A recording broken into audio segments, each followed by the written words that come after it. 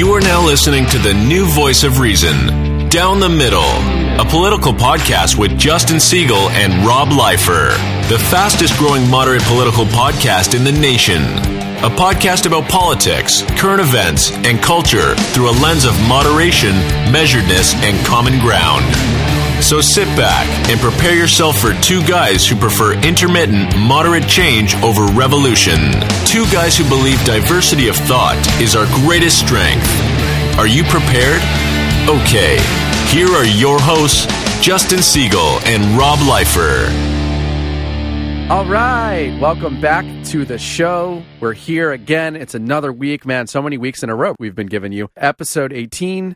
Oh my pod, it's voter fraud. Brilliant. Yes. I love it. First of all, that was a collaborative title. That's true. I originally named it Oh My Lord's Name in Vain, It's Voter Fraud. And then Jay had to remind me that I can't do that anymore. You're in trouble with the religious right now. Exactly. So I can't do that anymore. Yeah. So we renamed it Oh My Pod, It's Voter Fraud. Yeah. Or I should say Jay did that. So I got to tell you guys, every single week after we finish our show, I pray to the podcast gods for a slow news week. Yeah, seriously. So we could give you a very short show and just go over some minor details of what happened, which was basically nothing. And every week I'm disappointed. You guys disappoint me. America disappoints me. Fault. Yeah. It's like every day this week with Trump. It was like boom, boom, boom. Like a new conspiracy and a new thing that happened every single day. It's just too much for me to handle. But anyway, because of that, we have so much to get to. It's actually a little bit ridiculous. Mm-hmm. So let's not waste any more time. Let's go right into Honest Abe's housekeeping hangouts. Jay, go. When he growed up, this tiny babe, folks all called him Honest Abe. Abraham. All right, Jay, push our products, please. Go ahead. I will do that. First of all, we have a Discord. We're talking politics. They're asking questions. You can too. Go there. Your questions will end up on the air. We'll talk about them here. It's a lot of fun. Get into the Discord. We have products. We got travel mugs. We got home mugs because everyone's home. We got sweatshirts. We got shirts. We got baby shirts. I mean, you name it, we got it. Yep. Indoctrinate your family and your friends into moderate values. Get them wearing some of this merch. The link is in our bio on our socials. And that's all I got to say about that. Right. And thank you for those who wrote into our Discord. We got some responses this week. We're going to address them on this show. So keep it up. We really, really love it. Yeah. Next piece of business. So every once in a while, we decide collectively to change up our format for a particular episode. Sometimes it's to fulfill a particular purpose. Other times it's because we're bored. Other times it kind of happens by accident. Last week, for instance, we announced Clay Cogman as our editor-in-chief for our upcoming online publication venture that we're calling The Intermediary. And we did a long episode that included discussion about case law and the Supreme Court that to many of you might have been a bit tedious. We thought, given the happenings of the prior week and RBG and everything, it was an episode that we needed to do. So in getting feedback on episode 17, some of you loved it and some of you didn't. That's fine with us. We understand that when doing a weekly podcast like this one, not all episodes are going to connect with everyone in our audience base. But we wanted you all to know that we do take your feedback very seriously, and we sort of autocorrect when we feel we went too far in one direction. Yeah. So that feedback that we get from you guys is, again, very important to us and does influence how we decide to shape the format of our show. So again, please keep it up. Please keep letting us know how you think we did. We will never be offended. Justin and I are card-carrying members of the Never Be Offended by Anything Club. That's true. Unless you insult our wives or something, then it's that's on. A problem. Right. So please, or you say that my kids aren't the cutest kids in the world because you're just dead wrong. They are. They are. So please never hesitate to tell us what you think, what we got wrong, what we got right, etc. It actually helps us out quite a bit in getting to know our audience. So that is all the business that we have to attend to today. Let's move into We Care a Lot. We care a lot.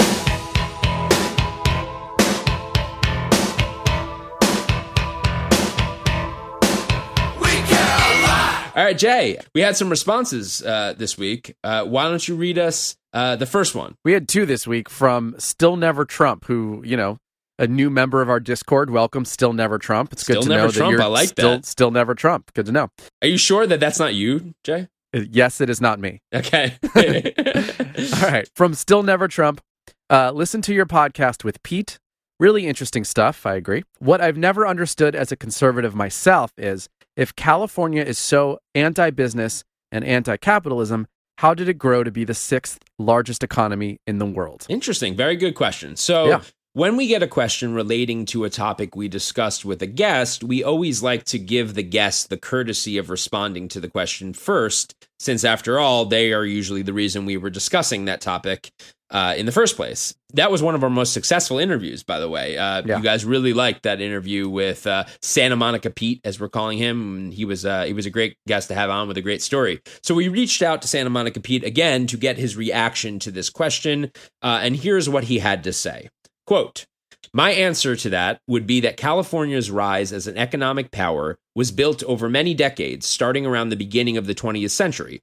California was still seen as a business-friendly state until around 30 years ago. If you look at governors and state legislature, California was run in a bipartisan manner. Add to that the advantages of climate, being the gateway to the Pacific Rim, and the fact that it attracted entrepreneurial types helped that growth. The state has trended further and further Democratic over the last few decades, as witnessed by the Democratic supermajority in the state legislature right now. The over-the-top, unreasonable level of regulation has been chasing business and average folks out for a while now. Big tech, who the Dems give a lot of leeway to, has made up some of the economic shortfall. Also, extremely large companies with deep pockets, who are big political contributors, seem to find a workaround with legislatures. Take a look at what has been going on with the LA City Council and how they bend their own rules for some very large developers. So, Pete, thank you for the response. I was going to say something similar to that.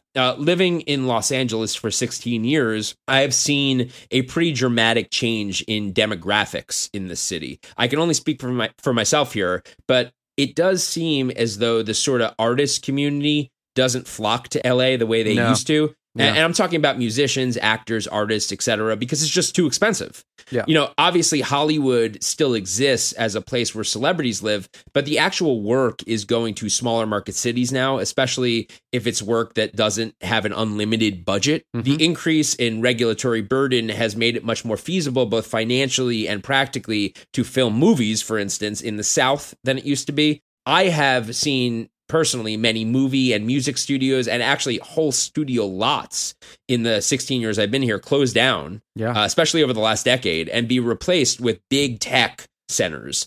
So I think that's really your answer. Speaking for Los Angeles in particular, this has become a major tech center of the world. And that's probably why when you drive around, you tend to see a lot more young Asian tech kids than long-haired rockers on Sunset Strip. Yeah, a lot of Teslas. Right. The rockers have literally been priced out. Yeah. Like when you drive down Sunset Strip, it doesn't even look like it did when we moved here. It's not anywhere close. It's a different vibe, right? Yeah. But it is indeed true that California is the 6th largest economy in the world.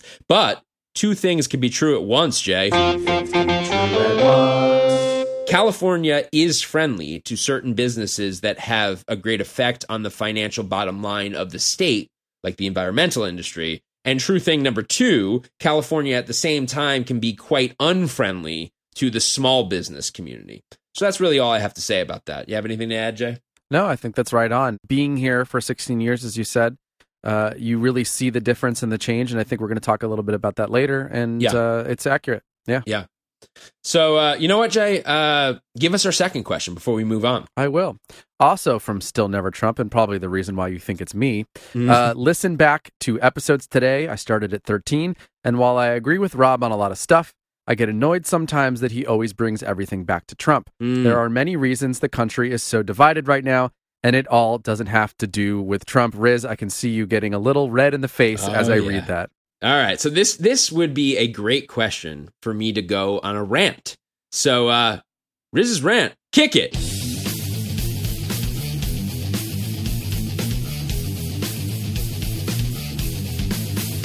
I gotta say, one of the best riffs ever written. Wouldn't you agree, Jay? Easily. Easily. That's Pantera, Cowboys from Hell. Go check it out. All right, I respectfully disagree with our listener on this. And while I respect the fact that this particular listener's handle is still Never Trump, we need more Never Trumpers, I very much believe that Trump is the root of almost all of the country's problems right now. And I get this criticism from a lot of people, by the way. Jay's wife is one who consistently tells me that I always bring everything back to Trump and that he's not to blame for everything, but I think she's wrong as well. Luckily, Justin and I have a good enough relationship where I could say that to him out loud and he won't get mad at me. Right, Jay? I won't get mad at you. It's true. All right, good. She might, but we'll deal with she that definitely later. will. Right, Yeah. okay. That's your problem, not mine. Right, exactly. So, yeah, she could hold her own, that's for sure. So allow me to give an analogy first, okay? I'm gonna a little story time here. I love it. Right? Let's go. Yeah. A huge bomb goes off in the middle of a city, right? Mhm. And 20 miles away, there's a guy walking down the street who is suddenly struck with fear when he hears the explosion and sees the smoke plume. And even though he's 20 miles away and not in any immediate danger, his instinct is to start running as fast as he can. Mhm. So he runs in the opposite direction of the explosion and he gets a couple blocks away and he slips on a banana peel and he breaks his leg. Okay. Now, the direct cause of him breaking his leg is the banana peel that he slipped on. But the indirect, and some might say primary cause, was the bomb that went off. What is it, a 50s screwball comedy? Exactly. Slipped on a banana peel? Presumably, he wouldn't have been running, Jay, in panic had the Right, I bomb get not it. detonated, I right? get it. Okay. Yep. Donald Trump is a bomb that has gone off in the center of our political system. And it is my strong belief that the turmoil that this country finds itself in on the federal, state, and local levels are a direct result of the ricochet from the deliberate explosion that is Donald Trump. Now, you might like the fact that Trump was an explosion. You may believe that an explosion was exactly what we needed. You may even believe that the explosion is what the American people sent him there to be. But what you may not be considering is the fact that the explosion hasn't been an explosion of positivity and empathy and mediation, but has instead been an explosion of overtly divisive, cruel, childish, and demeaning rhetoric that has now trickled down to every street in America. And when I say trickle down, I mean that the riots, the racial unrest, the all-consuming frustration over the greatest health crisis in our lifetime, and the impending economic crisis that is likely to materialize is all a result of a CEO who didn't even attempt to bring the country together, but instead exploited for his own political advantage every single division that already existed. Now, I remember an analogy that conservative commentator Ben Shapiro, who we talk about a lot on the show, gave years ago at this point. He actually says it a lot, where he says that Trump is not the murderer, he's the coroner. In other words, to a lot of people, politics was already dead. Mm-hmm. All of the divisions were too vast to heal at this point. The polarization of our political class had already murdered the body. And Donald Trump simply showed up and said, yeah, it's dead. I'll treat it like it's dead. Basically, he wasn't the guy who killed it. He just acknowledged that it was dead and started building a casket for it or something. The problem I have with this is that that is not the job of a president. The job of the president of the United States is to, at the very least, try to revive the body. And Trump's utter indifference to even exploring some of the life-saving measures that could have been taken to save the body. And in fact, his persistence to sort of dance around the body in celebration and make fun of the fact that it was dead and throw rocks and lighter fluid on it made the already grieving American public angry. Mm-hmm. And anger turns to unrest and violence and hate. And in my opinion, that is how history will judge the presidency of Donald Trump, not by the fact that he moved the embassy in another country and gave tax breaks to corporations. As I've said before, even a global pandemic was made infinitely worse by having somebody with Trump's character and demeanor in office, because his very first instinct is always to demean and politicize, especially when it's an issue that could eventually reflect poorly on him. Put simply, the result of having a person at the very top of our political system with the character of Donald Trump has a direct effect on the behavior and character of our state governors and mayors and senators and congresspeople. They all become sort of pieces of shrapnel from the original explosion, and that shrapnel ends up making contact with everyone, not just in America, but around the world, because every other country in the world takes their cues from the United States. So it's extraordinarily dangerous for the entire world to have somebody like Donald Trump at the helm. So you may be sitting here listening to this and thinking, well, I didn't like Barack Obama's character either. You know, Obama was a certain kind of politician that didn't appeal to everyone's sensibilities. He was often criticized as being aloof and out of touch with the American people. And it is true that when a person becomes president, if they carry your particular political values, you're going to enjoy and benefit from the presidency more than the people who don't hold those values will. Elections, as we know and as we have heard, do have consequences. But Obama didn't ever go out of his way to act in an overtly divisive, vicious, and malicious way. He had a strong political agenda that may not be congruent with yours, but he didn't demean you or write you off as a nutcase or refuse to show any empathy towards your concerns as it related to a particular issue. Obama had very strong convictions on the topic of gun regulation, for instance, and this was deeply concerning for a lot of Americans. He never got up on the podium and called you losers or tweeted about how politicians that disagreed with him were just pawns of the radical right-wing agenda. In fact, I remember vividly a town hall he did where he sat in front of 100 pro-gun activists and respectfully gave his opinions on the matter while he was heavily berated by the audience, because that's what a president does. He or she doesn't always agree with your position, but does always need to empathize with it and at least acknowledge your concerns. We don't have to go through the history and relitigate all of this, but obviously Donald Trump doesn't have the ability to do this, and the damage that it has done to this country is very much bordering on irreparable at this point. And I truly do believe that. Now, one more quick analogy I want to give. For all the listeners who have been in the workforce for any number of years, I'm sure all of you have had good bosses and bad bosses. Mm-hmm. I worked for a guy a long time ago who was a really great guy, actually, had a really great heart, but had the tendency to wear his heart on his sleeve at the office, so to speak. And if he was having problems in his personal life or his business life, he came in that day with a certain attitude that tipped everyone off immediately as to what mood he was in. And he would be nasty sometimes and snapping at people. You know, you could completely feel the life sort of deflating from all of our bodies as we had to be exposed to that kind of demeanor all day. And after a few hours, everyone was in a bad mood. And you'd go home in a bad mood. And your attitude would affect the mood of your family. And before you know it, everyone is sort of in this negative headspace. And this is why there are hundreds of thousands, like literally hundreds of thousands of books that have been written on leadership and projecting an air of positivity and thoughtfulness within the workplace, not just to keep your employees even, but for the actual economic success of your business. And that's not to say that we shouldn't be given leeway to a certain extent when we're having a bad day. We're all human beings. All human beings are flawed. You shouldn't quit your job because the boss is mean to you one day. You should probably just suck it up and learn that life is sometimes hard, snowflakes. But the point is that when you have a guy sitting at the top who is behaving in a certain manner, that behavior starts to be passed down to the behavior of all the people under him or her. And in that way, Donald Trump has been a complete and utter failure in every sense of the word. And he is directly responsible for all the unrest and divisiveness that is taking place right now. Period. Full stop. Rant done.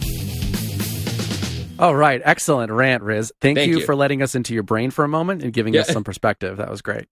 So I have two things to say in relationship to this, and it's not even that I necessarily disagree at all. Mm-hmm. However, if you want to get technical and add some context to what you've already said, I believe you can take this all the way back to Bush v. Gore, which we discussed last week. Okay. If Al Gore wins the presidency in that election, I don't think you get Barack Obama. And if you don't get Obama, you definitely don't get Trump, as I believe these were all reactionary nominations and votes and wins. Mm-hmm. And secondly, no matter whose fault it is, it doesn't mean, to me at least, that you don't debate the issues at hand. And sure, you can say it as a precursor, but it's not the statement, it's not the argument. It can be the reason, but it's not a justification or excuse to not dive into an issue. Because once we stop discussing the issues and only point the fingers, we're lost, no better than the man himself. And by the way, it's what we're seeing a lot of right now, and some or most of that is because of Trump, but we really lose if we do it too. I take your point for sure, but I still think you have to point your finger at the bomb. And, yes, we've already discussed that Trump was a reaction to probably the intellectualism and, the character of somebody like Barack Obama. Yeah. But that's not Obama's fault. No. And I don't think Obama ever went out of his way to do anything as vicious as Trump does on a daily basis. I'm just making the point that the demeanor of the country starts at the top. Yeah. So when things are going wrong everywhere, when things are going wrong on every street in America and people's lives are being destroyed and there's riots and there's unrest, and you could say, oh, it's those crazy leftists who are rioting. But it all is fruit of the poisonous tree, and the poisonous tree is Donald Trump. So I'm sorry, you got to point the finger at him. No, that's fine. Yeah. But you say it at the top and then you talk about the issue at hand. My only point is don't let it prevent you from getting to the actual issue, because then you stop our democratic process and we're all lost. I get it. That's a good point. Okay. Cool. Now, moving on to something that isn't Trump's fault. If you're political junkies like Justin and I are, you might be aware that one of the largest conservative media organizations in the world, the Daily Wire, is moving their entire company with all 70 employees, or 70-something employees from LA to Nashville. Mm-hmm. This made big news in the politics world for a number of reasons. Before we get to it, let's hear what Ben Shapiro, the founder of Daily Wire, had to say about why they were moving. It's a 5-minute clip, but I think it's important. It sounds like this. Big announcement. Are you ready for it? Big announcement. So I have been asked 1,000 times over the past few years, why in the world are you in California? Like, why? Why would Daily Wire stay in California? I mean, this place has turned into a hellhole. All you do all day long on the show is just complain about how bad California has been. And the answer was that I've been in California literally my entire life, except for a 3-year stint when I was at Harvard Law School in Boston. Aside from that, I've spent my entire life in California. And I love this state. It's a beautiful state. It's a state with a lot of culture and a lot of fun to it. It's a great place in terms of activities. You got the beach nearby. You got Disneyland. And then over time, it just became a hellhole. And it has become a hellhole at this point. And so yesterday, we here at the Daily Wire announced that we are moving the entire company to Nashville. So just yesterday, Governor Jerry Brown, former governor of California from 1975 to 1983, and then again from 2011 to 2019, he said, where are you going to go? Where are you going to go? You can't, you say that California's bad. Where are you going to go? The answer is we are going to Nashville. We are taking the entire company and we are picking up and we are leaving and we are putting our headquarters in Nashville. Okay, that is where the company will now be located. We're taking all 75 of our jobs and we're taking our tens of millions of dollars in annual revenue and we are moving all of that outside the state of California. And this is specifically and really only due to the crappy governance of the state. It is not because we are foreign to the state. Again, I've lived here my entire life. My business partner, Jeremy Boring, has been here for 20 years. My parents have been here longer than I've been alive. We're not doing it because we dislike California, because we are newbies, because we couldn't take the heat, anything like that. I've been here the whole time. We are leaving because this place has become so horribly governed that if you have the means to get out, and if you have a company relying on you, and if you have employees who are relying on you, you are going to leave. We are but the tip of the spear. We are not the only ones. Elon Musk has already decided to leave the state. He'll probably be taking a lot of employees with him over time. Joe Rogan has already left the state. We are leaving the state as well. Again, we are taking 75 employees who are based in California, and we are moving. We have about 100 employees across the country, and we are relocating to a state that is not run like garbage, Tennessee. And now, did my business partner and did Jeremy and I and Caleb Robinson, our other business partners, did we ever think that we were going to be moving this company to Nashville? No. Otherwise, we wouldn't have built up these big, beautiful studios here in Los Angeles and employed a bunch of people in Los Angeles. And hilariously enough, when we announced this to our employees, we thought, okay, a lot of people are going to be very upset about it. It turns out far more of our employees are excited about leaving California than would be excited about staying in California because this place has become unlivable. Not only is the rent too damn high because of all of the garbage zoning regulations here, but the quality of life here has degraded radically.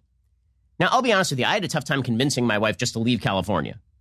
Okay, and to be frank with you, I'm going to be splitting my time in some different places, not just in Nashville. But the fact is that trying to get my wife to leave California was not an easy task because she, too, has spent a lot of her life in California. She lived in Sacramento, and now she lives in L.A., and so she's been in California for a very long time. And over the past 2 years, she's looked around and she said, okay, I guess you're right. And the reason for that is perfectly obvious.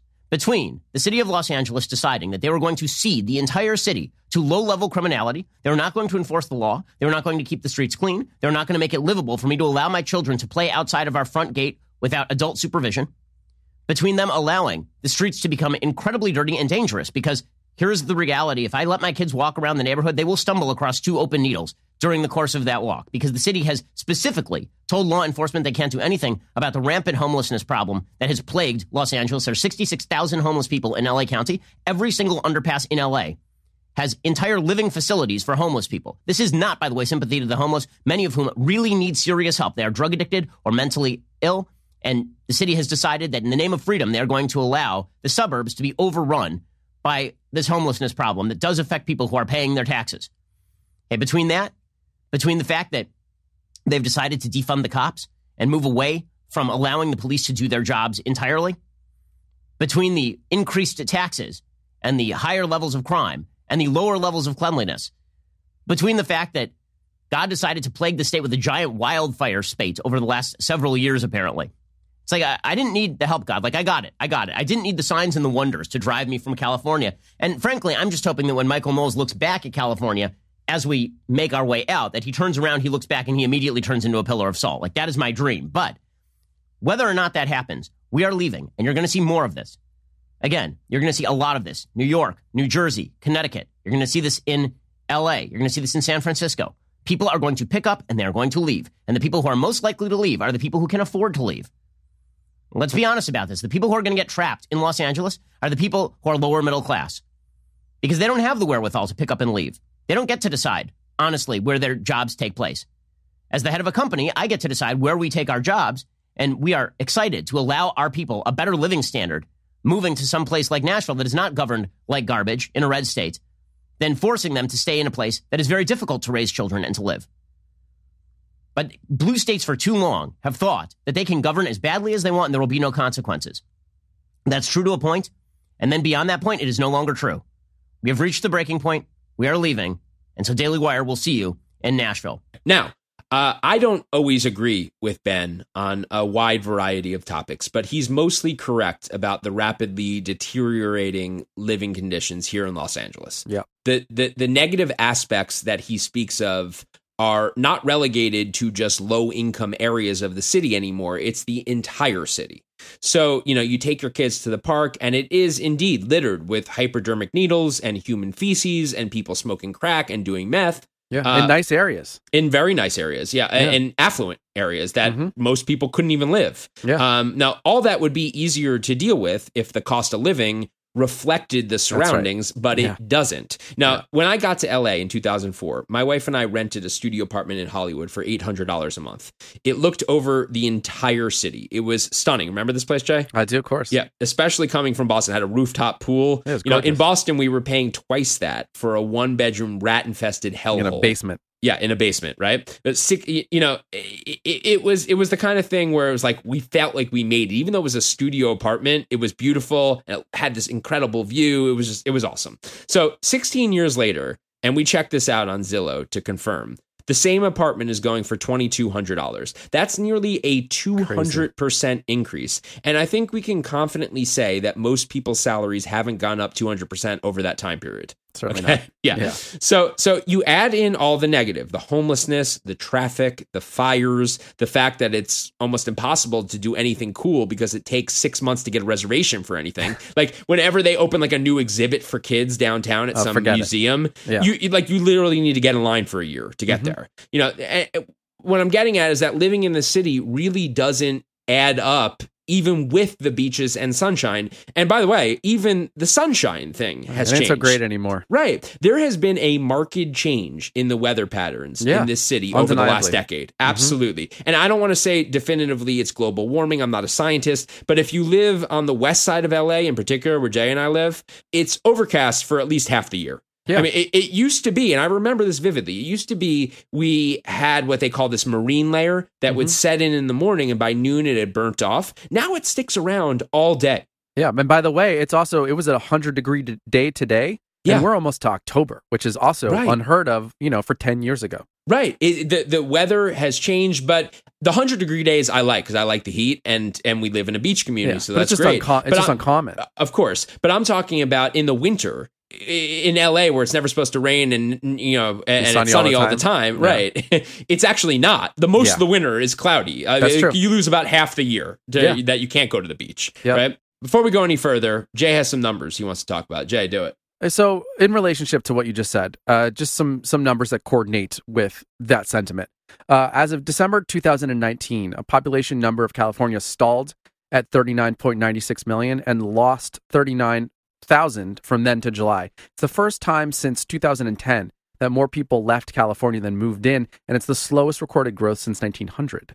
So here in LA and California, you have to pay tax on total wealth, not income, which is a big problem because there's a lot of wealthy people that live here. This includes assets like a home in Paris. You got to pay 0.4% of the value of all of your assets each and every year. And there's a proposed increase in income taxes coming. So right now, the top rate is 13.3%, could go up to 16.8%. Added to a federal rate of, say, 37%, you can get up to, 57 more than that in percent in total taxes for the year, which is extraordinary. Yeah. So a couple reports from the LA Homeless Services Authority, which if you were to ask me what the greatest shift in Los Angeles city and county has been, it's the homeless population. Oh, yeah. So the count is this. 66,436 people in LA County were homeless as of July this year. It's a 13% rise from last year. The city of Los Angeles saw a 16.1% rise to 41,290 people. There's cardboard and tent cities everywhere. We've spoken about on the podcast. And as you mentioned, median home prices are up 5.5% for the year. Median home prices $670,000.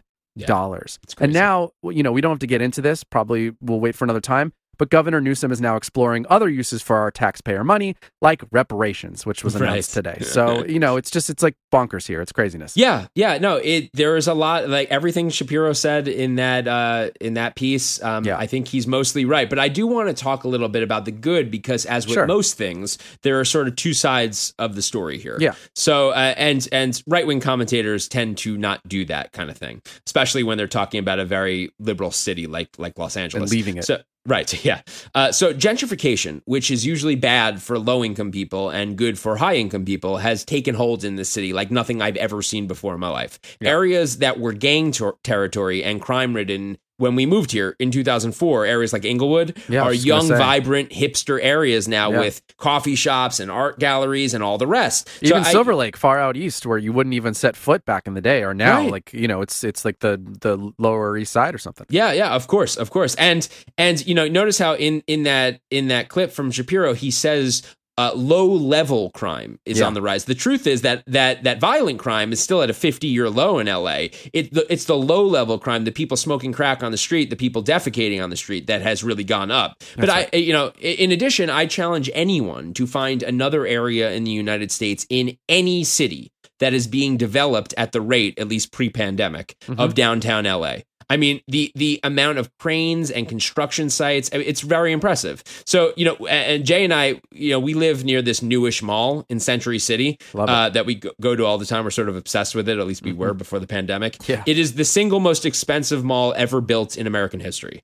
The LA restaurant culture has exploded nothing I've ever seen. I always say to my friends that I could find noodle dishes in my neighborhood from like a dozen different specific regions of Asia. I mean, it's an incredible thing. And we love noodles, don't we, Riz? Right, we love noodles. And the cultural explosion is amazing. Yeah. So what I'm really interested in, and something I'd like to discuss in the future, maybe in another episode, is sort of the collision between vast gentrification, cost of living, homelessness, and overall quality of life. Because I don't think we can just chalk all this up to, quote, liberal governance, as Ben Shapiro tries to do. I think it's a lot more complicated. I have a feeling, for instance, the homelessness crisis is like a direct result of the gentrification. People get priced out of their homes, they start living in their car, and within a few months, they're on the street suffering from mental illness. What I will agree with Ben on is the fact that liberal governance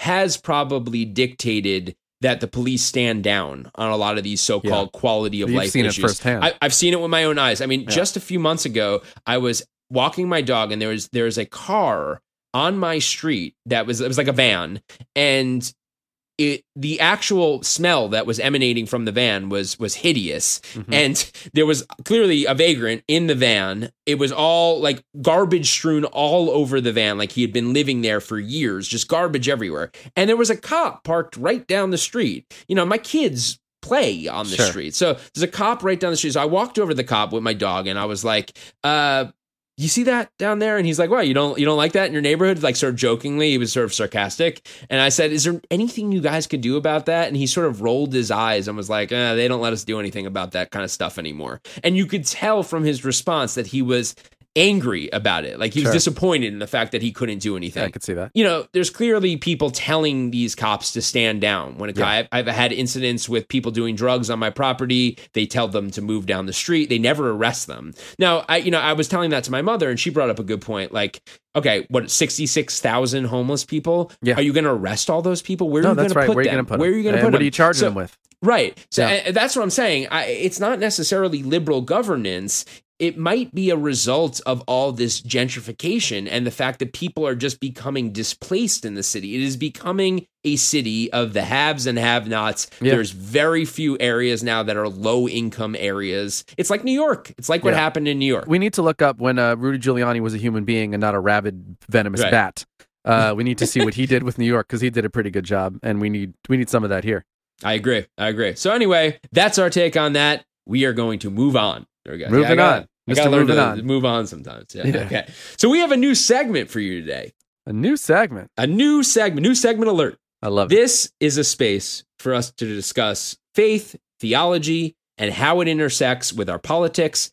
This segment is called Keep the Faith. Do it.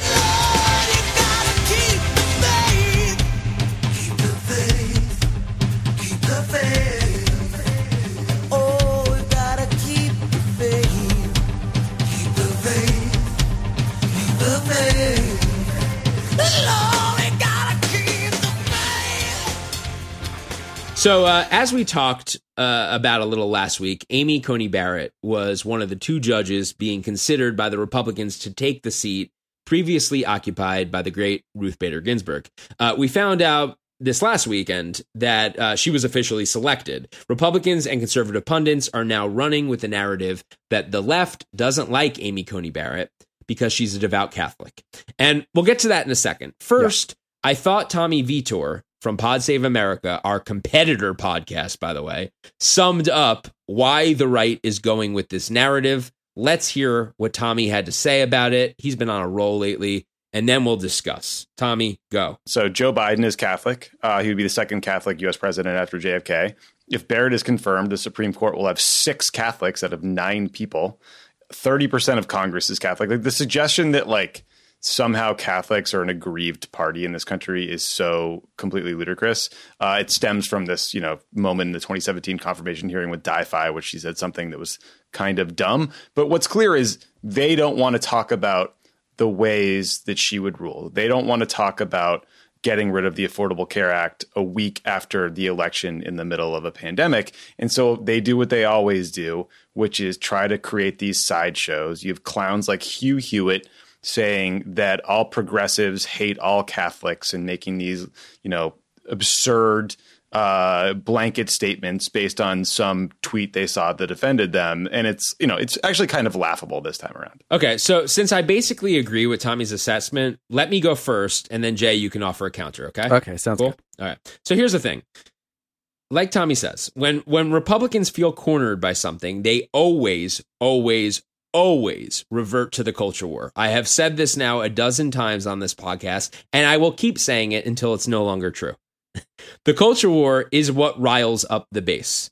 Policy talk doesn't. And the culture war narrative is that if you're a conservative in America, and in fact, in the West in general, not just America, all of the West, you are discriminated against at every avenue of life. You are the true victims. They don't like you in academia. They don't like you in Hollywood. The media doesn't like you. Every national corporation doesn't like you. But above all else, what they really, really hate about you, what they just cannot stand about your way of life, is that you're a person of faith. The right has been on this kick since the 1960s. That has been a conservative talking point for 60 years. The left resents people of faith is the talking point. They look at you as a rube, a moron, a simpleton, clinging to your God and your guns. But unfortunately for them, outside of the outliers, which I will get to in a minute, it's belied by the facts on the ground. As Tommy Vitor pointed out, Biden is a devout Catholic. So is Nancy Pelosi. Our Congress on both sides isn't just filled with Catholics. It's overrun with religious people, deeply religious people on both sides of the aisle. Frankly, I personally wish it wasn't. The Pew Religious Landscape Survey reported that as of 2014, 22.8% of the U.S. population is religiously unaffiliated like me. Now, that's a pretty high number. It's the highest in American history. For sure. And I know a few weeks ago when we did our Back to Basics episode, we talked about how it makes sense that the Republican voting base would be mostly people of faith. However, we didn't mention the fact that there are a great deal of religious Democrats as well. So Tommy is correct, and I was saying this before any of the pundits were actually saying it. Amy Coney Barrett thinks the Affordable Care Act is unconstitutional and should be repealed.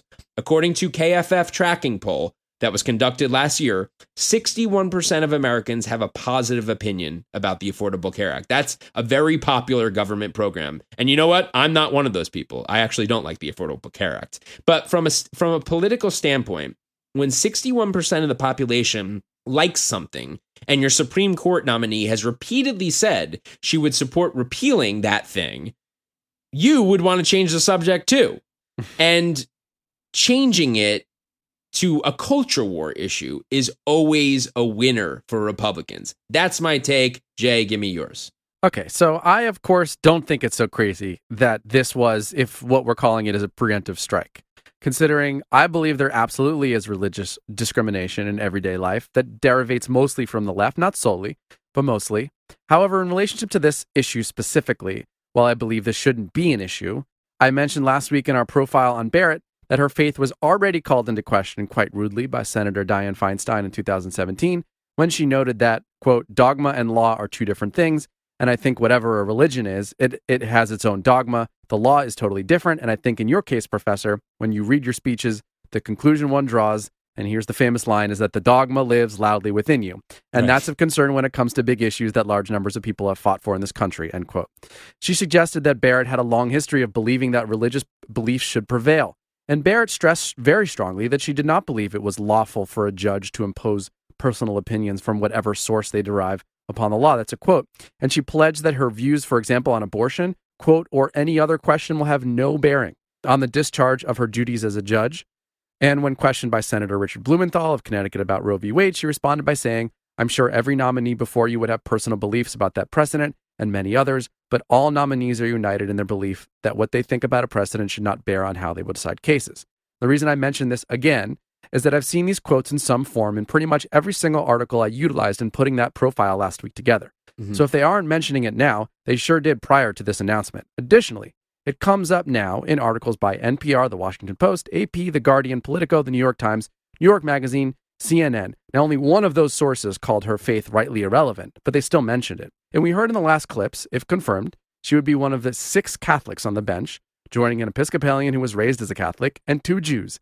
And by the way, let's take 2 of the Catholic justices aside for a moment, right? Yeah. Sonia Sotomayor and Clarence Thomas. They are complete ideological opposites. So I think it's ridiculous that her religion is being called into question as an issue, which I believe that it is. I think, first of all, that you have to mention her faith as a Catholic because it's a big part of who she is. She has 6 kids. 2 of them are adopted from Haiti. Yeah. That is part of her Catholic faith. So I don't necessarily agree that just because an article mentions that she's a Catholic, that means they're making an issue of it. With that said, I will also say that people like Bill Maher last week didn't help anyone on this topic with what he had to say about Amy Coney Barrett on his show. Now, before I play the clip, I'll say that Bill Maher is usually I call him my political spirit animal. Yeah.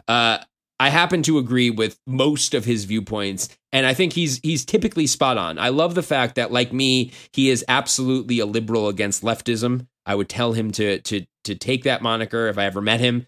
He consistently goes after the far left and cancel culture and goes after free speech. And he does have blinders on though when it comes to religion. He made his documentary. Yeah, and we'll get to that. I'm going to talk about that in a second. Okay. Yeah, he is one of the few on the left though that acknowledges the vicious anti-Semitism problem that does exist on the fringes of the far left, with congresspeople like Ilhan Omar and Rashida Tlaib and all those. But what he had to say about Amy Barrett did nobody any favors. This is what that sounded like. But apparently the pick is going to be this Amy Comey. We'll all be saying this name a lot, I'm sure, because she's a nut. Religion. I was right about that one, too. Amy, sorry, but Amy Comey Barrett, Catholic, really Catholic. I mean really, really Catholic, like speaking in tongues. Okay, first of all, the Catholics don't speak in tongues. I think that's like a different sect of Catholicism, right? It's a different Christianity. It's a different sect of Christianity, although the group that she belongs to have spoken about speaking in tongues, but that doesn't mean that she's necessarily tied to any of that. Right. Okay. Now going out on a limb.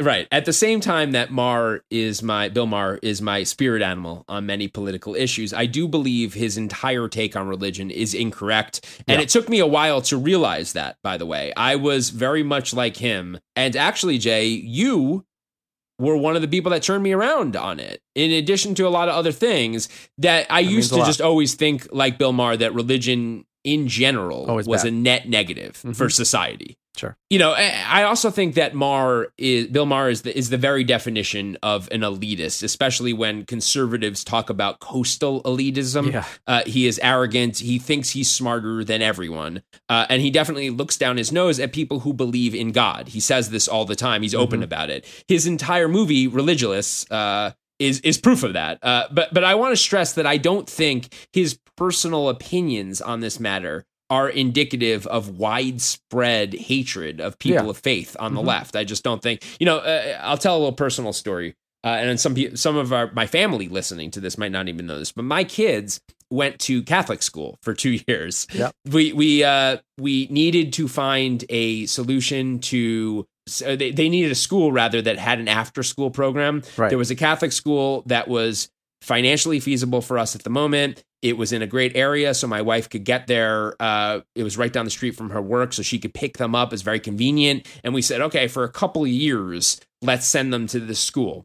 In hindsight, I actually wish I'd kept my daughter there because my daughter is she's a little bit willful, and the teachers at Catholic school, it's a completely different world. Like they would discipline the kids in front of the parents, not physically, but yell at them. And I remember you liking the school structure and system in general. Yeah. But if any of the teachers at public school did that, they'd be fired instantly. Yeah. So it was everyone had a different vibe there. But even there at Catholic school, there was a rule. You couldn't talk about Trump. This was back in 2016. It was too divisive an issue. So the school set up a rule that you weren't allowed to talk about the president of the United States. Okay. Yeah. That's a Catholic school. Okay. Yeah. And I would sit there for morning flag. They would do the Pledge of Allegiance and they would say the Lord's Prayer. Yep. Don't ask me to recite it. Yeah. And I would sit there and talk to some of the parents, and all of the parents were as mortified by Trump as I was. These are Catholic people. Yeah.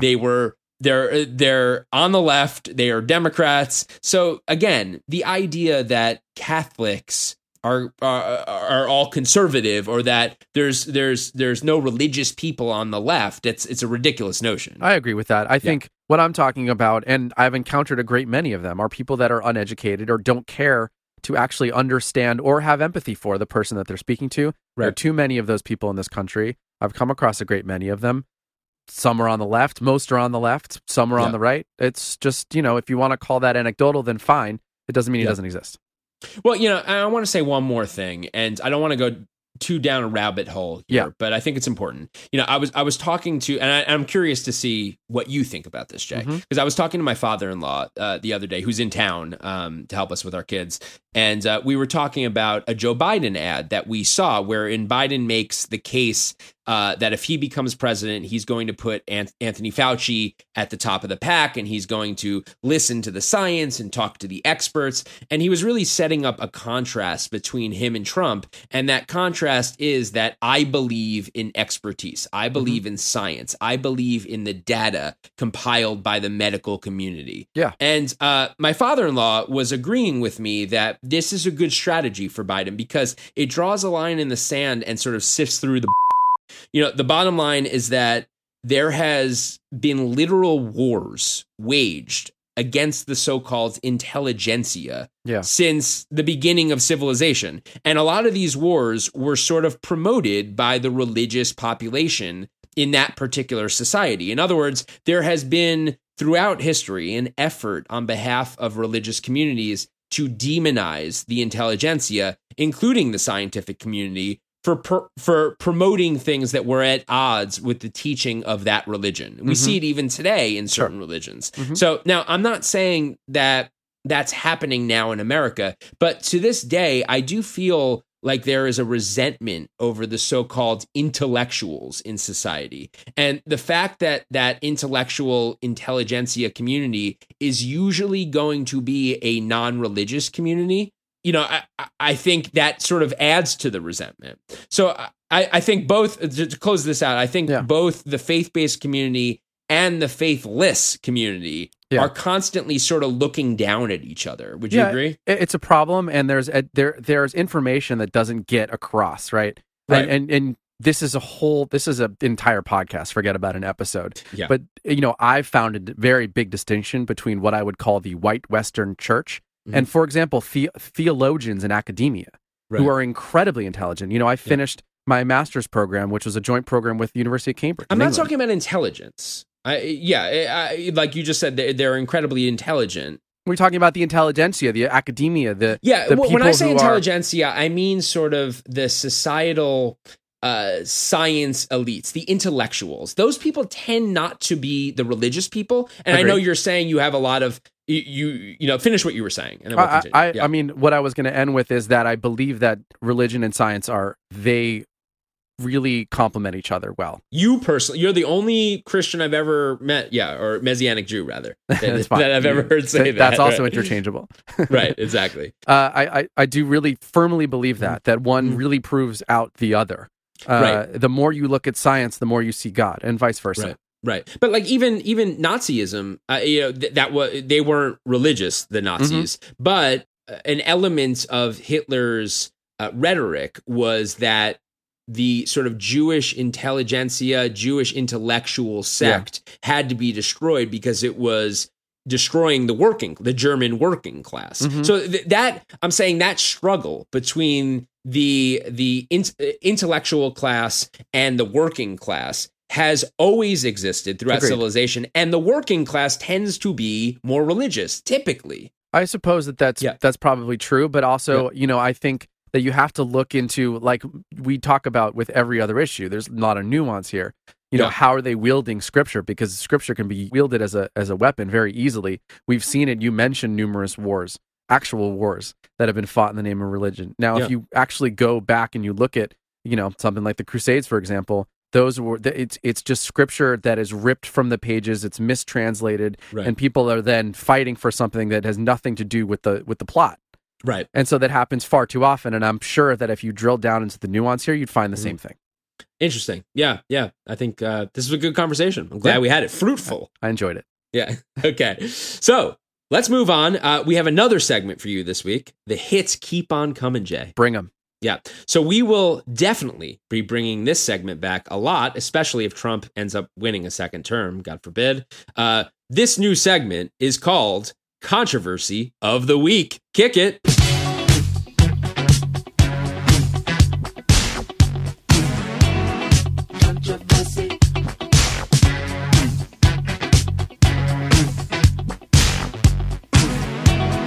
Controversy.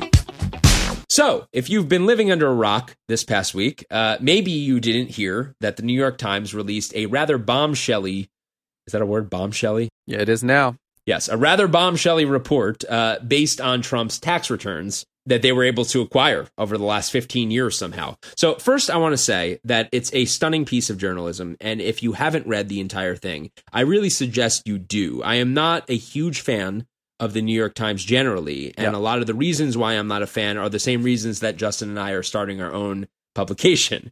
But I will say that only the New York Times could produce a piece like this. It is incredibly detailed. It took a ton of research and resources and money to pull something like this off. So whether you're on the right or the left, whether you call the New York Times the New York Slimes or not, you should at the very least take a moment to appreciate our freedom of the press and the fact that there are still opportunities out there for real journalism. Yeah. So Jay, why don't you sum up the main points of the piece for us here? You got it.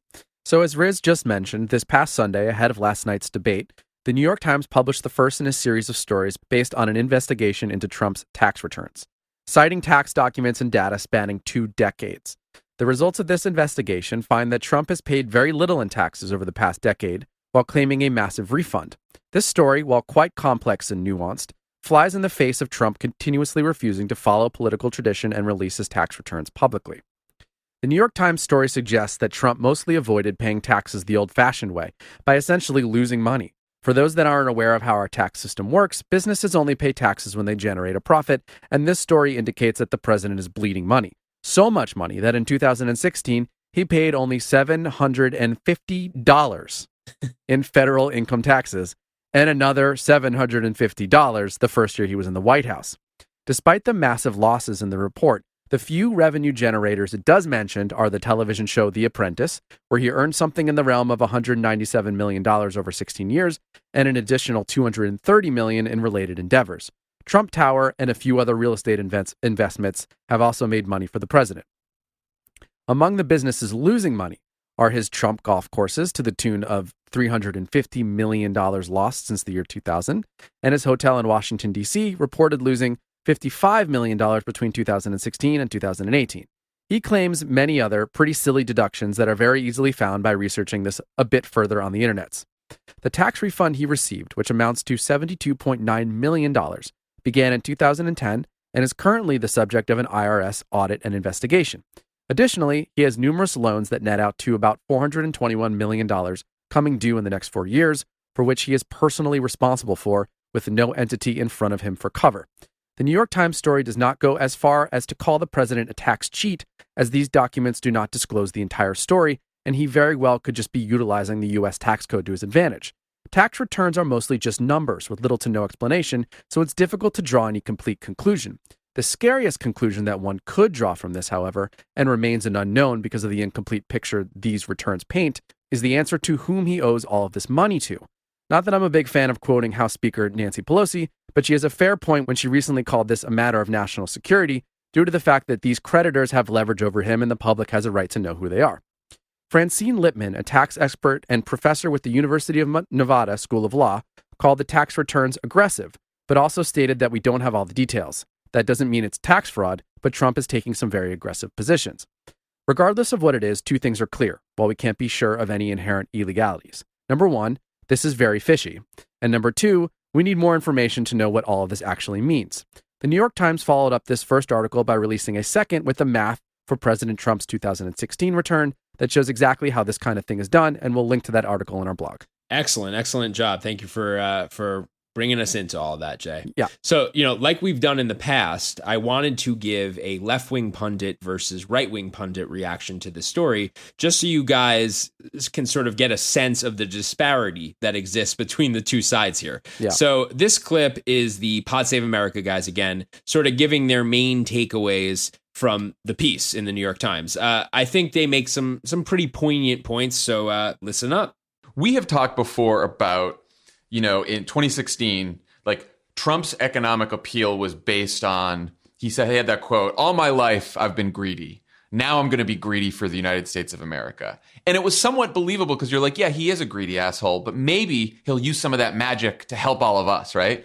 Well, it turns out he just decided to be greedy for himself. He didn't give a shit about the rest of the country. He got into office. He used the office to steer money to his businesses. to sort of like, do you have like lobbyists and foreign actors and everyone else like give money to Trump properties because he needed the money, and didn't do anything for anyone else. And now we have 8% unemployment. The guy couldn't even give people an extra $600 a week for unemployment benefits. He wants to take away their health care coverage. He doesn't want to give any more direct payments. He doesn't want to help any more small businesses in the middle of a pandemic. But meanwhile, he's working the system as hard as he can to pay off his debts. That's who he is. That's who he is. Yeah, it's probably not how you want to close out a campaign, for being honest here. I mean, like, there's a bunch of pieces. Like, there are juicy details in this story. Like, I bet you 80% of the country ultimately knows that he paid $750 in federal taxes one year. I bet a similar number hears about the $70,000 in write-offs for hair care or whatever it was. And to your point, John, like in 2015 and 16, he did have this populist side of him. He pretended that he was going to change the way you tax hedge fund guys because they were getting away with murder.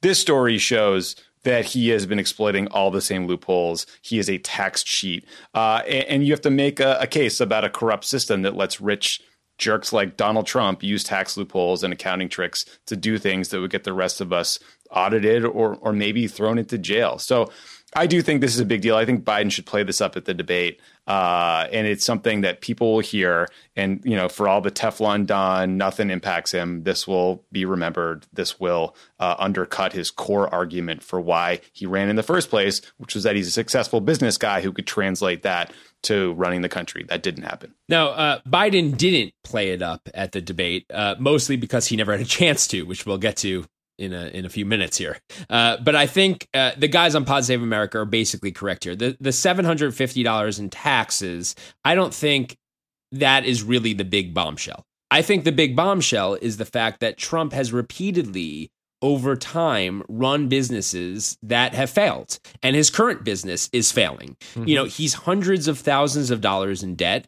He puts his name on buildings, but doesn't really seem to get much out of it financially. And of course, there are going to be those Trump people who will still be like, he's a better businessman than you. And I'm not even sure that's true at this point, because I guess it depends on how one defines good business person. Because does owing hundreds of millions of dollars and not having much in the way of liquid assets, and by the way, the realization that most of his wealth came from his appearance on a TV game show and not from his businesses, does that make this guy a better businessman than anyone else? I mean, I guess it's debatable. Makes him a better politician. Right. You know who does have liquid cash in the bank, Jay? Who dat? Bill Gates, Jeff Bezos, Justin Siegel, etc. Yeah. Right. The bottom line is, do I want a guy with these kind of financial credentials in charge of our economy? F no, I don't. Yeah. And that's how this hurts him. You know, by contrast, let's give you a right-wing take on this. So Matt Walsh tweeted... Also a Catholic. Yeah, also a Catholic. He's a conservative Catholic commentator. He tweeted a sentiment that I sadly think a lot of conservatives feel on this topic. He said, quote, "The government takes over $3 trillion a year and wastes most of it. Your moral obligation is to contribute as little to that pile as you can. Donald Trump should be commended for his service." You know, so, I have a couple scripture verses for him. Right, exactly. So, you know, I guess the question is, Jay, and the discussion we could have briefly here is that the sort of generalized Republican response? Because I have heard now a lot of people on the right look at this as a badge of honor. Like Trump, you know, first of all, we know Trump's an idiot, so he's not doing his own taxes. So obviously he's got teams of accountants. Yeah. So the idea that he saved all this money, you know, is that a badge of honor? Is that like, oh, this is a good businessman. This guy's just smarter than you are, and that's why you're pissed off about it, lefty. Is that sort of the thing? I mean, I don't know about badge of honor, but I got to tell you, this is, I don't know to this degree. I think, you know, what we heard from that lawyer from the University of Nevada said this is very aggressive. And I would agree with that. Now, it is true in business in general, there are tax loopholes that you hire smart accountants to take advantage of so that you pay the least amount of money in taxes, both personally and professionally. That is a known thing that is done in this country. These loopholes do exist. Some exist on purpose so that small businesses can thrive or that larger businesses can thrive. So I mean, badge of honor, like I wouldn't go shouting it from the rooftops because the IRS may come down and double check your math and you don't really want that. But it is something that is not particularly new. This happens all the time. I think we need to look at, like I said in my report, we need to look into it to see what the larger picture means. I think there's some issues and some nuance to pull out of it. Right. But it's business as usual for a corporation. So, okay, bigger question. Will this move the needle at all? No, I mean, we have not found one thing to move the needle for this man. So my answer is no, never, ever, unless he murdered someone, and then maybe. Yeah, I don't know. I mean, we on the left already know this about Donald Trump. Anyone from New York already knows he's a crook. Yeah. I mean, there's 10 million stories. So, before this report came out, I could have told you his most successful business was The Apprentice. Right, it is. Yeah, absolutely. So, whether it's that he didn't pay any taxes, is there somebody sitting in middle America who's thinking, man, I'm paying 35% of my lousy income in taxes, and this guy paid $750. He makes billions of dollars. Like maybe people will be pissed off. I don't know. Yeah. Probably not, though. But one more question. There has been a good deal of discussion over whether or not Trump's excessive debt makes him a national security risk, which you mentioned in your piece. The fact is he owes a of money to a lot of folks, and we have no idea who they are because he hasn't disclosed any of that. So how do we know that he isn't indebted to a foreign adversary? And while supposedly working on behalf of the American people, is actually working on his own personal financial behalf? I think this is a very serious question. This is the question, in my opinion. Yeah. Who does he owe this money to, and does it affect the American people? Does it affect his job as being the commander-in-chief and the president? I mean, a bare-chested man on a horse comes to mind. Right. Well, and it's funny you say that, because this is what I think. If Biden were smart, or his campaign were smart, this is what they do. He would announce that within a month of becoming president, if Joe Biden becomes president, his administration will draft a bill making it a requirement that every single candidate for president of the United States not just release their tax returns, because that was always like a courtesy, but they didn't. It wasn't a law. Make it a law. But whether they're under audit or not, but they also should have to disclose all of their financial information so that the American people have a clear idea of if this candidate has ulterior financial motivations or whatnot. I agree. I think that's the very least they should do it. It's crazy that it isn't a law already. Frankly. Completely agree. Right. It's a little transparency would go a long way here, and it could have been enacted, decades ago had they been thinking about it. Yeah, and I know a lot of right wingers back in 2016 when this was being litigated were like, well, it's none of anyone's business what's happening in his financial life because it was his personal life. But clearly it is. It is important because we need to know where he got his money, when he got his money, who he owes money to, how much money he owes, because that very well could have implications for how he conducts foreign policy, right? Yeah, I agree. And by the way, as we typically poo-poo the media here, I will do it yet again. They are focusing on his hair, and they need to be focusing on this issue alone. This is the smoking gun right here. We need to know these answers. It's important. I agree. And I think there are journalists at the New York Times who are doing it. I mean, if we find out that all the money Donald Trump has gotten has come from Russian banks, that might very well explain what his, why he has that attitude towards Putin. Putin is Russia. Yeah. So every bank in Russia is Putin. That's right. They're synonymous. So anyway, that's that. Let's move on. Guess what, Jay? What, Riz? We have another new segment for you. Yes, today. I love today. This is the best day. This is some episode, man. Now, this is a segment that we're going to be bringing back, it looks like, 2 more times before this election. Maybe. And then and then hopefully not again for another 3 years after that. Yeah. But this is a segment that's sort of a limited series, if you will, reserved for political debate nights. And this segment is called Cut Me, Mick.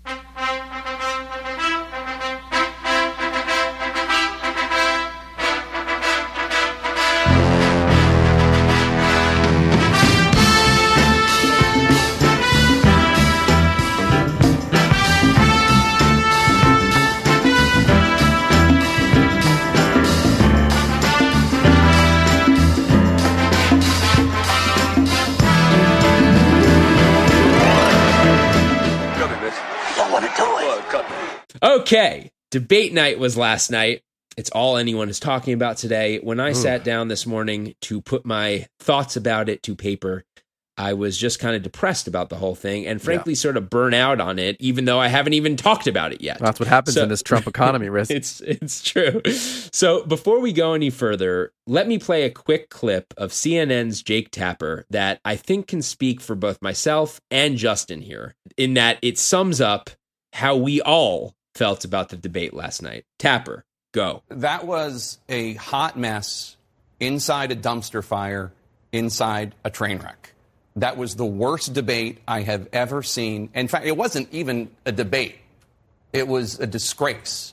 And it's primarily because of President Trump.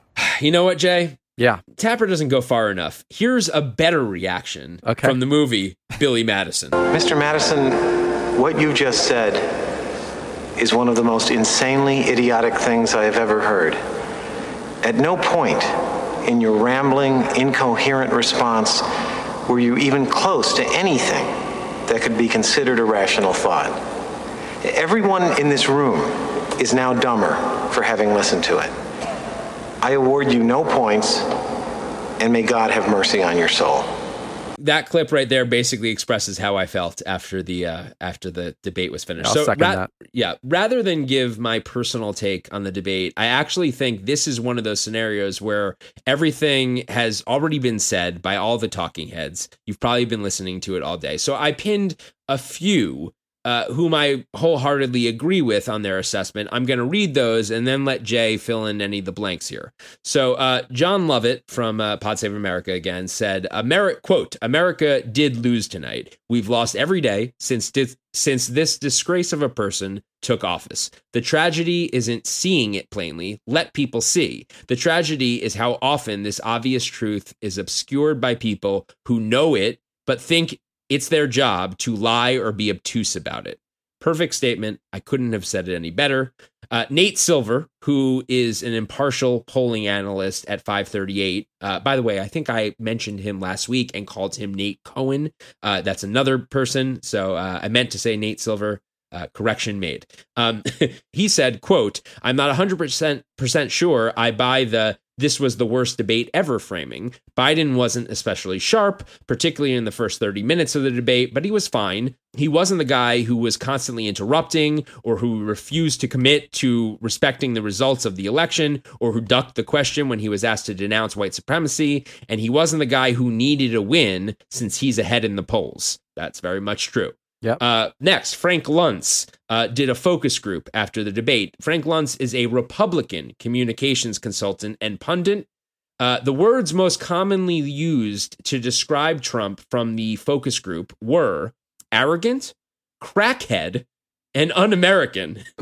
Wow. The words most commonly used to describe Biden were better than expected, more professional, restraint and compassion, predictable, coherent, leader, and neutral. When to clear the bar, all you have to do is show up and breathe.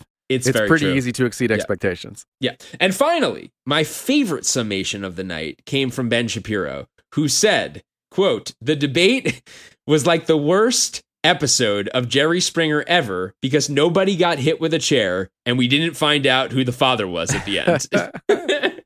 That is my favorite take of the night. That's so good. I want to just print that out and put that on my wall. Yeah. So all in all, I was embarrassed for the country. Yeah. I thought the debate was really counterproductive. I thought Wallace was a terrible moderator, just awful. I thought Trump was the greatest disgrace in American history, not surprising. But I also thought Biden was lackluster and kind of like a deer in headlights. Jay, did I leave anything out? And then I want to hear, I want to ask a question about how Biden could have done better. Okay. But tell me first what you think. I'm going to repeat pretty much everything you just said. So I sort of called this when we recently did the podcast, The Rage of the Age. And I said, you had asked me what the prediction was, or the host had asked me. And I said, this was going to be very embarrassing for America. I couldn't have been more right. And, as literally everyone has said already, the real loser here is America. That is really my assessment. It was an embarrassing showing from everyone. Trump was a bully and wouldn't denounce white supremacists.